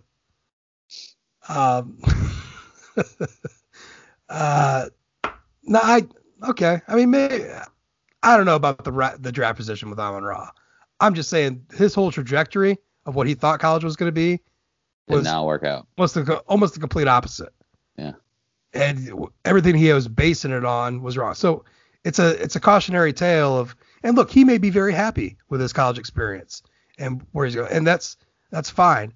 But I just think that he was basing a lot of what his decisions were on things that either A, completely turned around on him, or just never came to fruition. So it's a cautionary tale to make sure you know what you're wanting. Like, there was too many puzzle pieces they were trying to move around to make that work. You know, maybe go things that are a little smoother. Just saying. North Carolina, better or worse than last year? Well, they still have Matt Brown, their right? running backs are back, right? Both of their running backs are back? No. Oh, well, it doesn't matter because they'll get the same amount of output if they're there or not on the ground. Hey, Brennan, who was your favorite Michael Carter drafted by the Jets? Well, there's 2 of them. I would have to say, is it a cornerback? Is the other one the one from Duke? No. Yeah, and he got trucked by the running back in a game that they played. It was pretty What was funny. your favorite Javonte Williams highlight against Notre Dame? Oh, yeah. I think Too that many to name. I think that tweet's still circulating right now. I say worse. Well, I think they're better because they're the model for recruiting. Okay. Okay. Navy, better or worse than last year? I mean, it's got to be better, right? Yeah, they're one of the few teams I think is better. But is there better anywhere near what Notre Dame is? This is such bullshit. They're back on the schedule. God, this is fucking stupid. You know what I saw today on Instagram? And I shut Instagram off. Almost deleted the app. Some Notre Dame alum got engaged to a naval officer from Annapolis, and she talked about a house divided. Oh boy. It can't, and is looking for a lifetime of Pickering seasons, and I just was like, What do you pick her over? I was sad. I was just so sad. Did Like, you know that? Because she's right. It's never going away, and she's right. This is fucking terrible. Did you know that Lauren Bars, aka Alex Bars' sister, who played volleyball at Ole Miss, is going to continue her postgraduate career at Notre Dame? I think she got accepted to I want to say law school. I did not know that. Yeah. I don't know if she still Your dates. Notre Dame alerts are very specific. I don't know if she still dates Quentin Nelson, but that was a thing that actually happened too. Nope. Masters in finance. Sorry. Now law school. My God. Quentin Nelson was dating his fellow offensive lineman's sister. Yep. That's definitely a thing that happened. Well, I guess. I mean, who was dating Tommy Reese's sister back in the day? Wait a sec. When she was getting kicked out of West Lafayette. But that does bring up punches. Because I'm pretty sure that Tommy Reese is dating somebody's sister, right? Or was dating somebody's sister. That was. I bet she really liked it when Tommy said, "I have nothing going on outside of football. I don't have any family." Yeah. I have nothing going on. that put whatever girl he was dating at the time, that put her on high alert.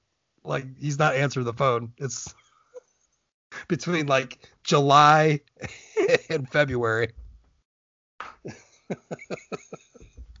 So he probably didn't do his dating life any favors by saying that. I thought that was funny as hell though. Virginia, better or worse next year? Maybe better. I don't know. I honestly do not have my finger on the pulse of Cavaliers football. Of all of the teams Notre Dame plays this season coming up, okay, I honestly can say I probably know the least about Virginia. I'm gonna know more about Georgia Tech than I do Virginia. You know more about Toledo? Yeah, that's fair. No, the Candle Squad. I don't. All right, so maybe Toledo and Virginia. It's kind of about the same level. So Georgia Tech, better or worse this year? Better. Absolutely, yes. Better. Yeah. Yep. The second year starter quarterback, Jahmyr Gibbs, is a second year player. They're a bowl team this year. They'll go to a bowl game. I mean, it's hard not to in the ACC, honestly. And then Stanford, better or worse? They sucked last year, right? Did they win a game? Did Stanford win a game last year? I can honestly say they played like 4 of them. Don't think I paid much attention. They did. They started the season 0-2, and then they went on a nice little 4-game win streak.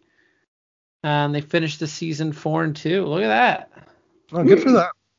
But now they have to put in a new quarterback, right? Right. Yeah. So I'm gonna go ahead. So I'm gonna go ahead and say worse, and not only because of just a new quarterback and all that. What has Stanford done recruiting wise lately? Like Notre Dame Stanford recruiting battles when Stanford was good, Notre Dame was losing on some of those. Paulson Adebo, for example. I just feel over the last few years we haven't been hearing about we haven't seen the losses to Stanford on the recruiting trail like we did there for like a 4-year stretch. So that tells me that their talent level is dropped. Yeah, considerably from what they were. So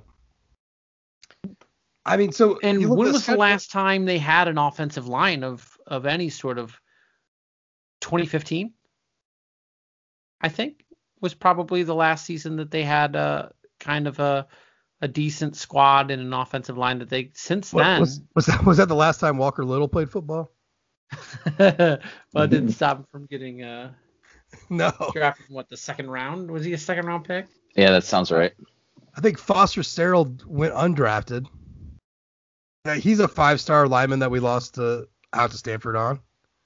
He went undrafted. How does Walker Little get drafted playing essentially a freshman season and then one game of his sophomore season, and that's it?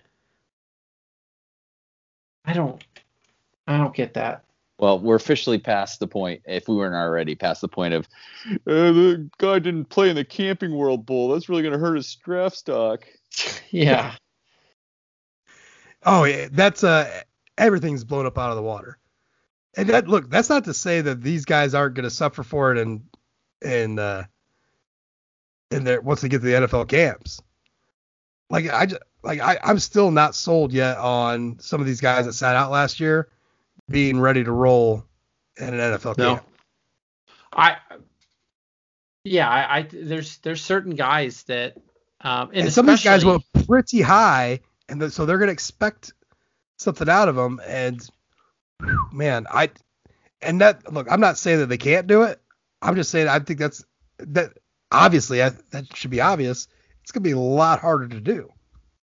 Yeah, like Rashawn Slater doesn't look like he's ready to play football. He's going to have a grueling offseason to get ready to play. And he was first round pick. So if you're going overall, 13th in the draft, you better be ready to start, especially because the Chargers haven't drafted an offensive lineman in the first round since the Vietnam War. I can't believe you know that. It's always been a thing is that the Chargers just don't draft offensive linemen in the first round. And they made a big deal out of Rashawn Slater being the one, and it's like, and you picked the pair, huh? That's what I kept saying on that on that little bitty podcast, because somebody else said, I think it was you, said pair. Now I couldn't get it out of my damn head. Like, that's not a guy that gets off the bus and you're worried about. No, that's not Quentin Nelson. That's not Quentin Nelson or Liam Eichenberg. It's not a guy who's put together. I'm worried about my 2 double cheeseburgers.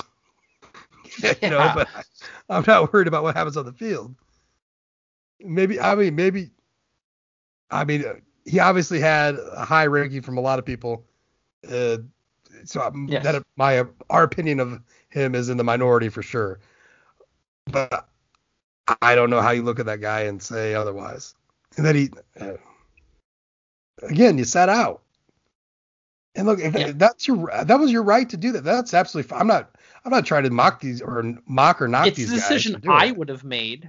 It's the decision I would have made as, a 36-year-old father of 3 children, because it would have been the right decision for me. But, if I'm an NFL executive and I'm drafting a guy who I'm going to be investing, tens of millions of dollars in, I want an Ian Book, or not an Ian Book. I want a Tommy Rees. I want a guy who doesn't have a life, who the only thing that he cares about is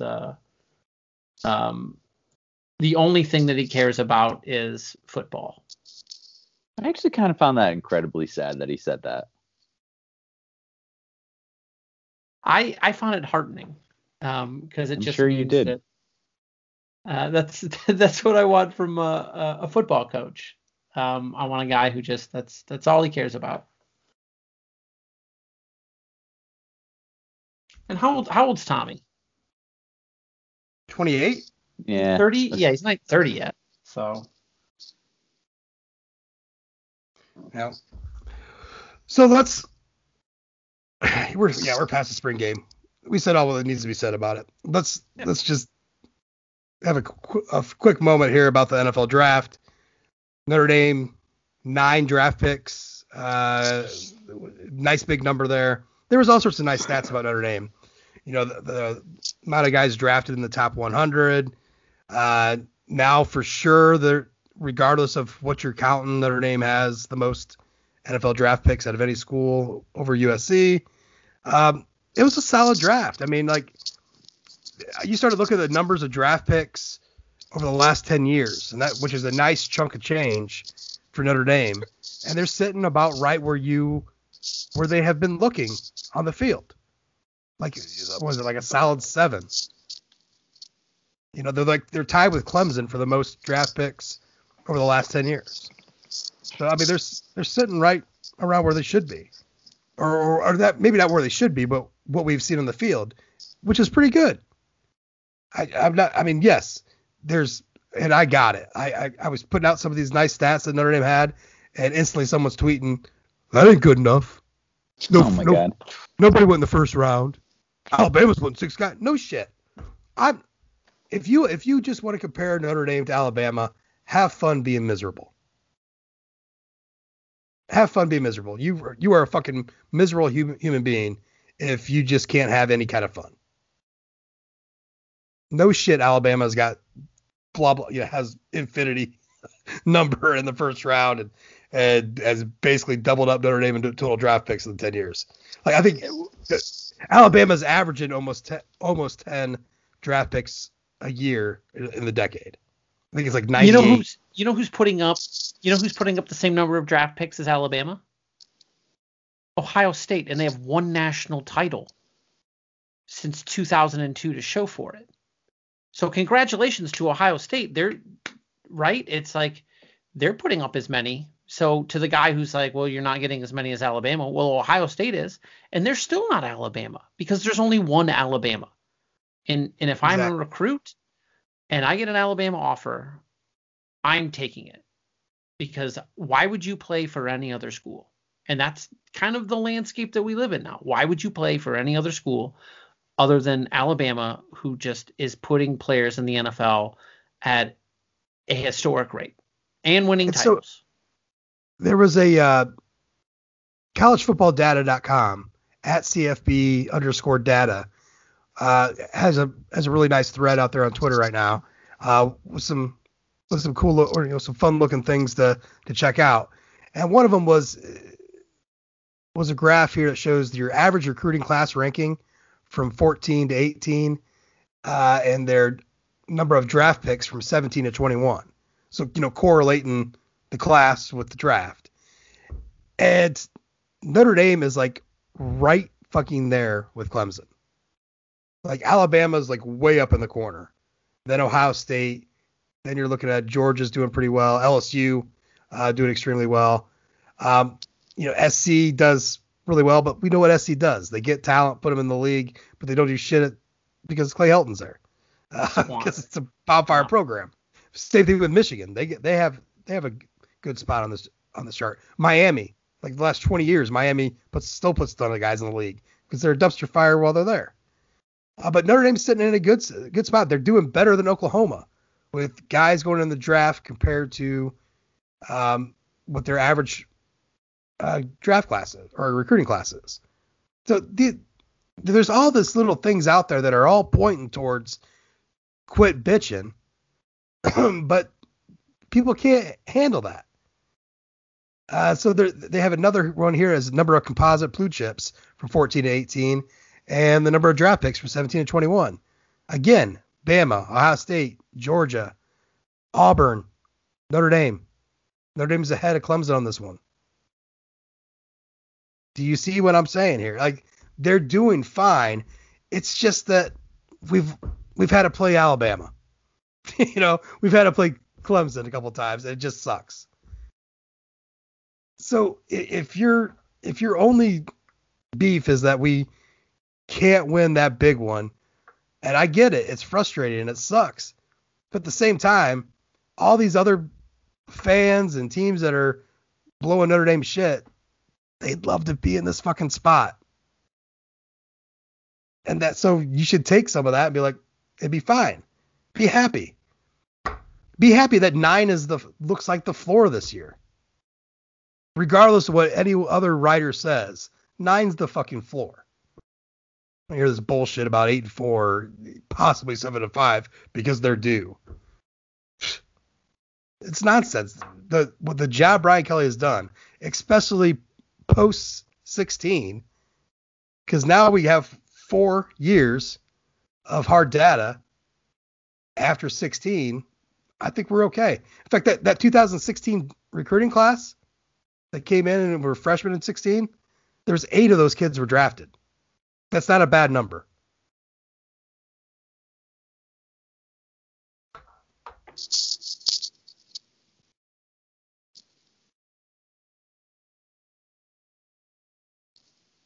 I lose everybody there? No, I'm not. I mean, I think no, nothing to push back on. I think that was agreed. Yeah. So the Detroit Lions seem to be the Chargers, the new Chargers now. The new Chargers, yeah. Well, how many guys did go to the Lions? 3. They took some right? undrafted free agents too. They took Tommy Kramer went there as UDA. Yep, Brock Wright. Brock Wright as well. Yeah.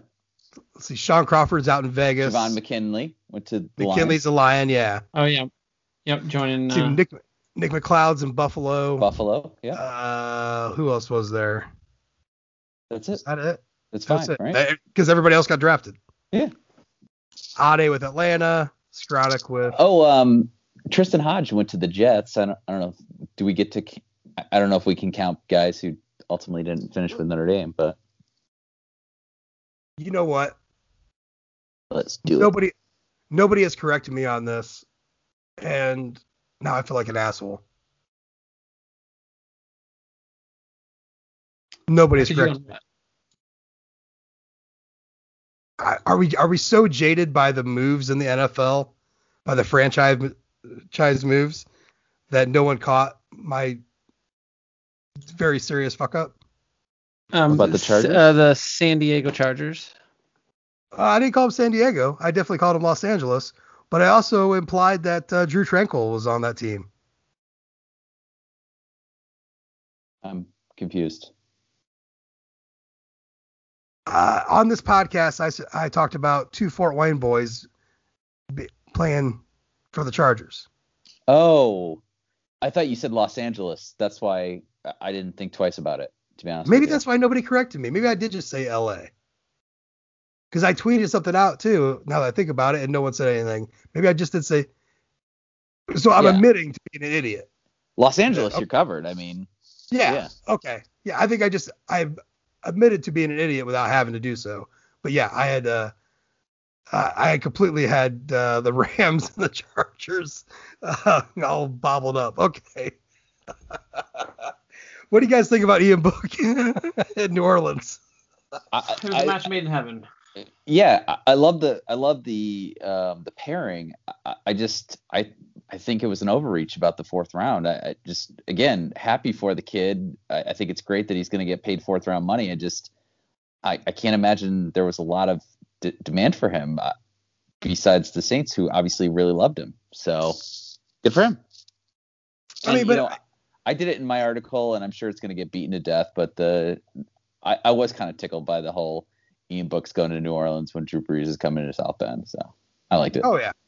I mean, but is any pick really a reach once you get to the 3rd day and it's rounds 4 to 7? No. I mean, if you like a guy, you just take the guy. It's not a reach anymore. That's the big thing about 3rd day picks is it doesn't matter. It really does. I mean, you can take a kicker. You can take everything. You just find a guy. You want. Yeah, it's the guys you want, or the guys that are there, and you're just essentially taking flyers. Yeah, I think you're overthinking it. Like come the 3rd day, if you're like, well, I can wait till the 6th round to get this guy, and it's the 4th round. I think you're just overthinking it. Just get your guy. If the other guy is higher up on your board, then get that guy instead. I mean, it's just he was obviously high on their board, high enough to take him where they were at, and they're just like, yeah, we're taking him. The 3rd day is just like, that's no fuck around time. Now, if that's 3rd round even, 3rd round, yeah, you're making sure you're getting the value, unless you're Oakland, or excuse me, Las Vegas. Taking Leatherwood in the 1st round? Yeah, look, and I'm a big fan of Leatherwood. I really like the kid, but as an NFL prospect, ooh, buddy, in the first round, ooh, buddy, I don't know about that one. Like, so the thing with Jock was, we got that thing from Matt Miller about the reasons, and then I saw some Dallas beat writer was saying, and I just saw this today, was that there's teams that were worried about some heart issue that came up in his physical that wasn't explained. Oh, I hadn't heard that. Which I guess to me that's why I'm calling bullshit on it. Like, if you got a guy who's projected in the first round and he slips like that. That happened to Mo Hurst, the Michigan player. Mo Hurst definitely it happened to. Yeah, but we knew about it though. No, we didn't know. I mean, we didn't know about it until like the slip started happening, right? Yeah. Right, but even I'm like, it didn't come out fast enough. Or but Greg kept hounding us on the DMs, kept saying something about medical, and I'm like, man, there is nothing medical here. This is wait a second. Just dumb reasons. Mo Hurst didn't participate in the combine because we found out about the medical condition then. So we'd known about it for a couple months. So just finding this out, like, even if this was just being reported on draft night, like, what the fuck? I don't know. I don't get it. So some heart issue is what this Dallas beat writer is saying. Now it's Dallas, so who knows? Whatever. But that was the first I had heard of it. Wouldn't it be ironic if the Jerry Jones was like, Johnny Manziel's drinking and gambling, it isn't a problem for me, but Jeremiah Owusu-Koramoah's heart condition, total non-go. Like, that's yeah, ridiculous. That has never been talked about before. Like, if there was something that came up, I would have. Maybe that was because there was no combine this year. Maybe that's an issue that would have presented itself with a little more press had there been a combine. I don't know. If there really is even an issue at all to begin with. I don't know. I also know that the Browns consider taking him in round 1. So, like, again, it just takes one team to fall in love with you, right? So I can't believe Vegas passed on him. That's a Al Davis wouldn't have passed on him. He wouldn't have. Like, people were like saying he was Al Davis was alive when they reached on Leatherwood, and I'm saying no, he was alive to come back to fucking fire everybody for not taking Woo. Yeah. So, I don't know. Well, I'm not sure if you got the notice, but Woo was slow. Yeah, what was that shit about? How do you look at any of his tape and think slow and can't dissect a play? Like, what part of his game ever looks slow? I mean, he's arriving to a ball carrier of a national championship level team before the ball carrier gets a step. Slow. Fun film. Slow. Slow. Not sure it translates. Yeah, not sure how to translate. I just don't see how I could fit an instinctual player who flies all over the field, and by the way, had the second highest grade defending players out of the slot. And not for nothing, but doesn't every player show up at their perfect NFL weight? Nobody ever has to gain or lose weight. I mean, not for nothing. Well, yeah, that's generally how it goes. Yeah, we're perfect. What do you think the NFL does nowadays? Look, there was an excellent point being made. God, I can't remember his name. It was somebody on ESPN when Devonta Smith got drafted, and he went off about people discounting him because of his size. And he was explaining, like, look, this is not the NFL of the early 90s. You do not have to be. It is not as physical like that anymore. And so when people are knocking on, it's the exact same argument for Woo. Even if he weighed at 221, but even if they were to say he's too slight, it's like, no.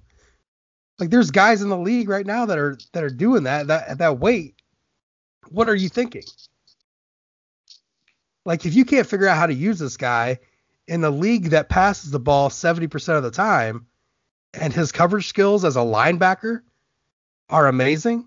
Like, you can keep a linebacker on the field and still be able to cover like that. That's insanity. That's why he was talked about as a first round draft pick by everybody else. And then, combination of a draft with 5 quarterbacks to go in the first round, and just, it was kind of a weird, it's not weird. It was just for certain players and position groups, the way that the draft unfolded was detrimental to them going higher than maybe they would have in other years. And Wu is certainly in that case. But once I started seeing the slide in the second round, I was like, what the fuck is going on here? When I saw Eichenberg go before him, I was like, whoa. And that's not to besmirch the name of Liam Eichenberg, because I thought Liam Eichenberg should have gone significantly higher than he did. But I don't know anyone. I think Liam Eichenberg would say that he didn't think he would get drafted before Wu. Or Banks. Yeah. Banks was way surprising too. I mean, that was, I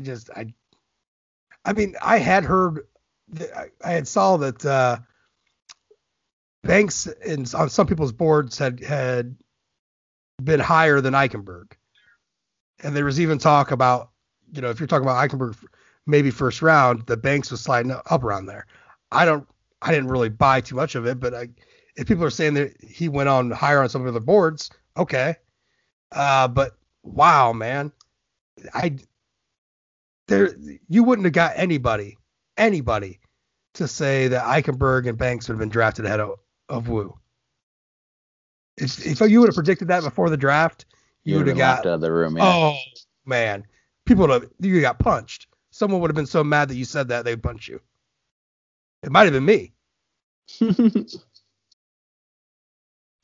Well, I was really happy for Robert Hainsey, and he's the one that kind of like was the cherry on the, on the whole thing at pick 95 to like sneak in that top 100. Yeah.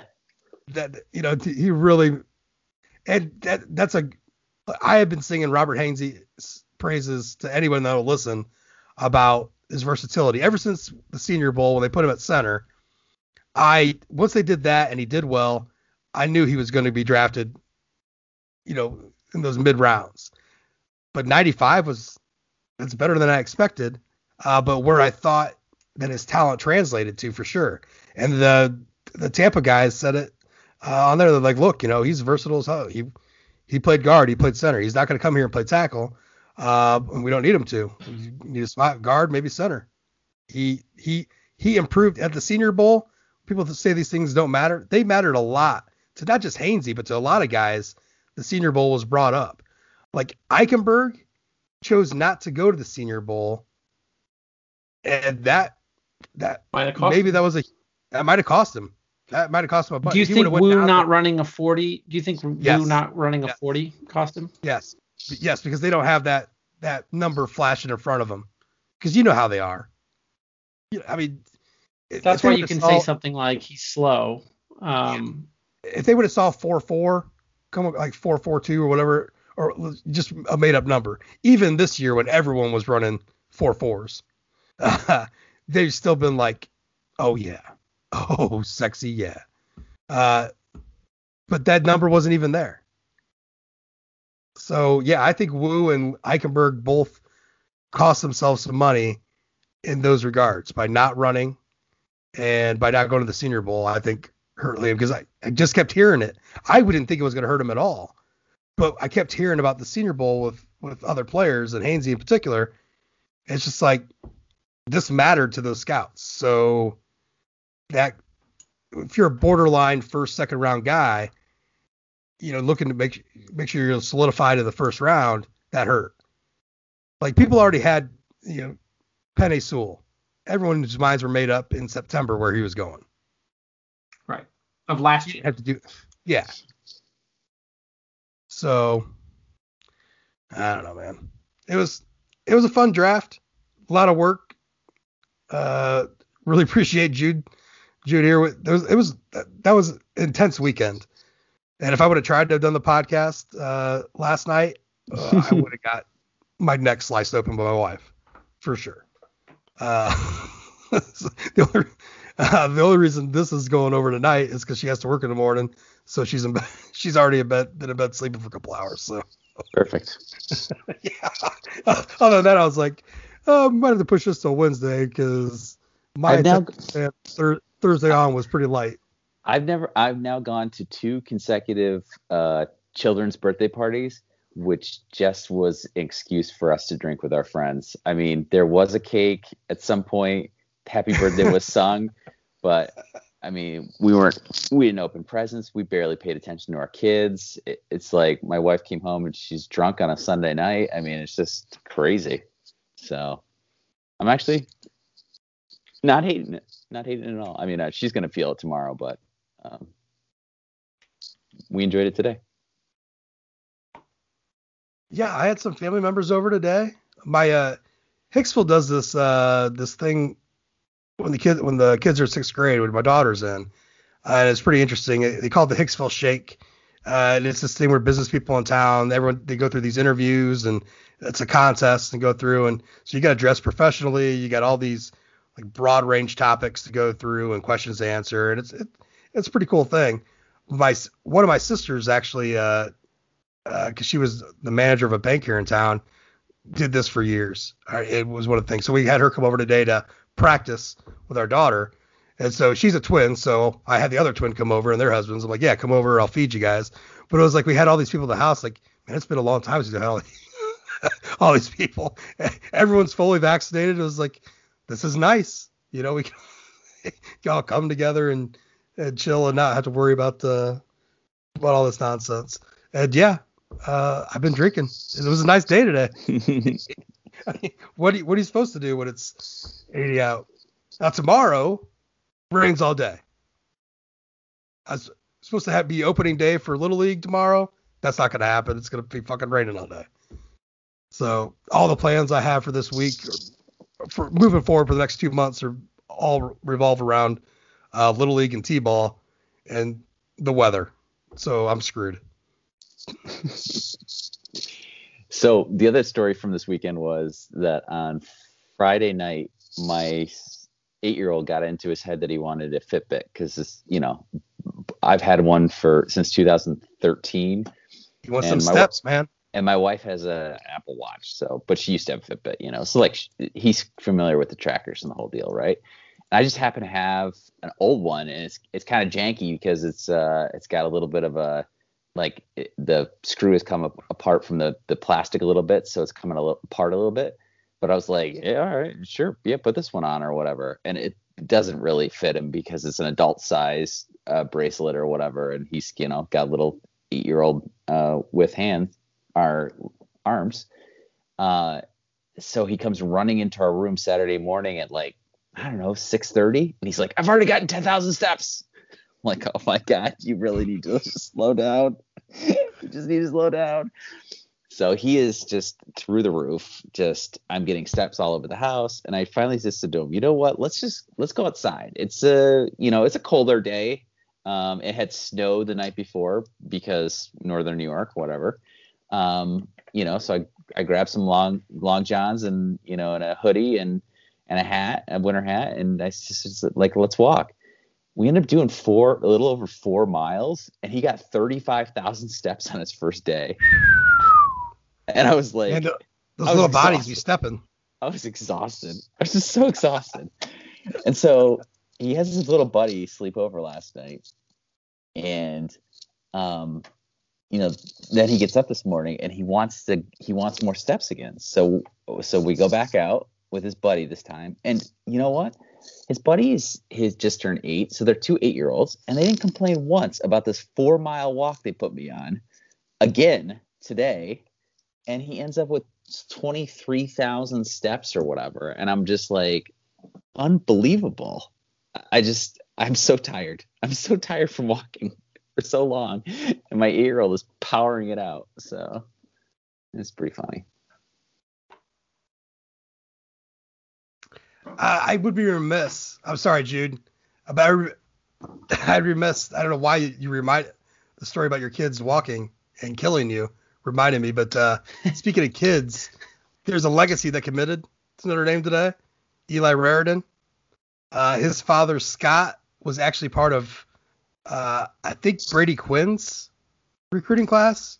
Oh, wow. We've already gotten to that point? 2003 class, yeah. Yeah, he's got a kid. So we got a legacy coming in that there's a picture, like if you Google Scott Raridan's name, in the images, you'll see a picture of him with his baby and a young Brady Quinn. So, oh wow. So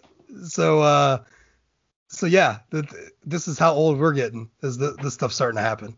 But yeah, so 6'6", 228-pound tight end. Clearwall starting to scream about him being a fullback. So anyways, so he was the Jack Nickel decommitted about a month ago, but the writing was on the wall. Notre Dame wanted Eli Raridan, and the big fish of the tight ends, Holden Stays is everyone's thinking he's a heavy lean right now at Notre Dame. So tight end recruiting going well. So welcome to Notre Dame, Eli Raridan. Love getting him out of Iowa. That just feels right to get a tight end out of Iowa, and away from the Hawkeyes, legacy or not. Of course, ESPN has no rating for him. I love when I'm putting the spreadsheets together for the what they have him ranked as between the services. I love that ESPN rarely ever has these guys ranked. And then like 24 hours after Notre Dame gets the commitment, he's a 3-star. It's like, oh, you guys watch film that quick, huh? Good for you. Good for you. But the class is starting to come together. So 12 commits now. They're number 4 in the country. So if you're worried about the top 5 thing, and again, that top 5 thing probably isn't going to happen, but it's nice to see him there right now. And there's a lot of big fish out there still. So I don't know, maybe top 5 is still an option. I mean, there are some big names, a lot of not 5 stars, but a lot of high 4 stars still out there that are, they got crystal ball picks in Notre Dame. So exciting time coming in June when we finally get the official visits for the first time in a year, 15 months. They can finally take official visits, and you're probably going to see an explosion of commits across the country once that goes on. I mean, guys are going to get their visits in. They'll probably sneak 2 or 3 in a couple weeks, more than likely. But I think once June hits, you're going to see this class start to explode. Maybe a max of 21, 22 kids. But at any rate, the quality of this class looks really good. I didn't update, or maybe I did. No, I didn't. I'm going to have to do that. Like Aiden Gobera, defensive end out of Virginia. He was a 3-star across the board. Had just a fucking insane spring because Virginia high school football played in the spring. Had an insane spring, earned a 4-star. He's like a top 150 kid now. And so I need to update that. That's a big jump, big thing in the rankings. So a lot of these guys that they've been targeting that, maybe they didn't excite you to begin with. Steve Angeli, 3-star, right? Wrong. He's a 4-star. So if he didn't excite you he was a 3-star, hey, guess what? Now he's a 4-star. Well, some sites will begrudgingly still refer to him as a 3-star, though, right? Yeah. Yes. Yeah. Without a doubt. But there's just you have to remember, just because we have the vaccines, COVID is not over. COVID is still affecting us, and a big part of that is no one knows how good most of these kids are. The scouting, the camps, all that stuff is just so jam-jambled and out there that I know that the services are doing the best they can because this is their job, but they're not going to be as good as what they had been previously, which was still, there was a hit or miss kind of factor with a lot of these guys. So trust in the process. Trust in Marcus Freeman. I don't know if you could trust in Dell Alexander right now, but hey, wide receivers will be blocking. They'll be blocking, baby. They'll be blocking, baby. So anyway, so there's some recruiting news for you. not going to get that's about as deep as I'm going to get in there. But when you do look at the scholarship chart for 2022, gives you a better overview of what's to come, and there's still a lot there, man. I mean, I'm excited about 2021, but 2022, I'm getting like super geeked about. I'm sure Kyron Williams is going to bounce, but you still have a Chris Tyree. You have sophomores in Logan Diggs and Audric Estime. There's a lot of wide receivers that'll still be here that we haven't seen yet. Maybe some bounce and transfer. But I could see like maybe Joe Wilkins stays for a 5th year. I don't know, but there's a lot to like. The offensive line will mostly be intact for what it is this year in 2022. There's a lot of good stuff going on here. So there's no Kyle Hamilton. So that does hurt. And I know that'll touch Greg deeply once we get to it. But there's a lot of good stuff coming. And like I said, when you look up and down this chart, they've done a pretty good job of if you had these charts going back to say like Weiss, right? Everyone loved Weiss getting the big 5 stars here and there. But you go start looking at the fucking holes, and it's insane. Now, that's not to say Notre Dame doesn't have holes. Wide receiver is a big one. I mean, there's an entire year without a guy. And then let's just say Jordan Johnson decides he wants to pick up his ball and play somewhere else. Then between 2 years, you got Jay Burdell and Xavier Watts. That's no good. But overall, you look up and down there, it's a pretty healthy roster. All right, we talked enough. Jude, what do you got to say to finish us out tonight? I just want to put a bow on women's lacrosse for now. They made it to the semifinal and beat Duke in the quarterfinal, and then got absolutely housed by North Carolina. I think I tweeted about this during the game, but it's really fun to watch a team that has it all together and has it all figured out. The only thing that sucks is when it's happening against your team. And that's North Carolina women's lacrosse this year. And so I am perfectly content with Notre Dame making the tournament, an NCAA tournament, maybe getting a win, first round win, and then ultimately, maybe losing in the second round, because I think this team was good, but not good enough. And it was a really fun team to watch. They lost every team they should have lost to, and they beat every team they should have beaten. So, it's going to probably go down as on the record books as maybe not a great season. And of course, you're left pining for what could have been last year when they were 7-0 and undefeated and about to play number 1 UNC and looking on the top of the world when COVID hit. So hard to say, but great group of girls, and I can't wait to see them play at least one more time. So that's it. May 9th is the announcement for the seedings for the tournament. So I'll put a little thing up on 1 foot down. Excellent. Brendan, sir, what knowledge you need to pass on before we get out of here? I don't have a whole lot of knowledge to pass on that we haven't already bestowed upon our wonderful listeners today. Yeah. Have you tried the new summertime Red Bull? I was at the store. I do a Meijer trip on Thursdays, and I saw it there, and I thought about picking one up, but I'm kind of a low sugar. I'm a no sugar guy for my energy drinks, and it's not a no sugar option, so right? Because what happens? You like the monsters that have all the different no sugars.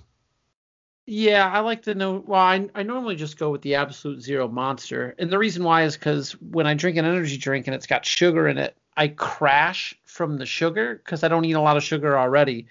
And then when I have sugar, like an hour after, I end up like I drink an energy drink and then I just fall asleep if it's got sugar. So maybe that's my problem. A lot of times I'll drink an energy drink to fall asleep. Yeah, that happened. That's why I switched to no sugar. Is that give me that fake? Dude, did you try that new dragon fruit? I didn't try. I saw it but I grabbed the watermelon because I hadn't tried that one yet. So I grabbed a watermelon and I was very happy with it. It worked well with my strawberry gin. So Let me tell you what the dragon fruit tastes like. plums. Plum. Yeah, it's plum. It's not dragon fruit. It's Well, plum. I love plums. Yeah, I mean it's good.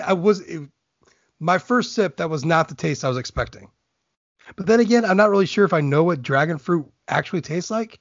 I'm not sure if I've ever ate it. unflavorful fruit. Yeah, It sounds fun, but if you've ever eaten an actual dragon fruit, there's not but a whole lot of flavor. I'm pretty sure Red Bull did a plum flavor before. I feel like they've tried everything. I think they did, and I think they're just repackaging this in a cool way as dragon fruit, and it's green. Like, it's plum. You crazy Austrians. So They should have done it by like the actual, color of a dragon fruit, which is like rice filled with bugs. Like a bag. It looks like a bag of rice full of bugs, like yeah, it does. weevils. If they don't bring back the cranberry for winter, I'm learning so much I'm gonna about lose it. beaver butt coo, and this has just been very educational. Thank you, Brendan. That's why we're here. I mean, people got to know. I've been dropping a lot of beaver butt coo knowledge on people. I've just been like, every time vanilla comes up in a conversation, which is actually shockingly a lot. I've been picking my spots. I've been saying, hey, do you know what vanilla extract's made from? And they say no, and I say, I want you to Google this term, this phrase. I do exactly like Brennan taught me.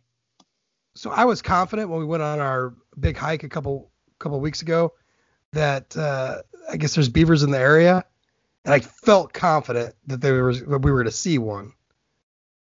We did not, and I haven't picked my spot yet, but it's coming. Like my daughter goes out in the kitchen and tries cooking up cookies all the time. Half the time they're terrible, but like we go through a shitload of vanilla, it feels like, and I need to get that moment when I get out there and be like, oh, and then really piss off. And then really piss off Carrie when she's like, why are you telling Livia that this is beaver butt coo? What the fuck is that? Well, you're just teaching her what it is. I was gonna say it's too funny not to. Yeah. Well, I mean, it's funny for us. I mean, I might destroy a culinary dream here by letting her know that she's using beaver butt goo. This is never. I mean, if you or instead of the $2.19 for the imitation vanilla flavoring, I'm going to be spending $11.42 for the real deal, for the Madagascar. Here's what you do. You buy a you get a vanilla bean and you put it in a little jar and you fill the jar with vodka and that makes vanilla extract. Boom. Mm-hmm. And then you never have to buy. That's what my buddy's doing right now. I thought they just made vanilla vodka. No, that makes the vanilla extract. That's how you do it. Yep. So speaking of cocktails, there was a restaurant in Fort Wayne called The Golden. Fucking loved it. It was a fantastic restaurant. And they called it The Golden because of a specific cocktail that they had created called The Golden. And what it was just like a turmeric infused vodka and a little bit of lemon juice, a little simple syrup. It was a pretty basic style cocktail, but it was just so fucking delicious because it just tasted so fresh with that turmeric and that lemon. And it was gorgeous color. I mean, it was absolutely golden. And I've been for like 3 years, and they're gone now. Like that's closed up. Now it's like called Proximo or whatever. But anyways, I've been trying for years to make this happen, and I cannot get it to do the same thing. I mean, I've been infusing the roots in the vodka bottles, and I can't get the damn taste right. I don't know why I keep rambling about this, but it's bothersome. It's a lot like woo dropping. Can't really explain it. It's just bothersome. Oh shit. All right. Well, that's it. I did want to say, congratulations, Notre Dame baseball kicking ass. They swept North Carolina this weekend. They're sitting atop the ACC standings. This is big news. This is a big deal. We're number one in the ACC, number one in the Atlantic Division. So congratulations to them, man. They'll just keep on kicking ass. We're definitely going to get a College World Series stuff going on. So that's cool. We haven't had that in a long time. So that feels right. And that's about it. So for Jude and for Brendan, thanks for listening. And as always, go Irish.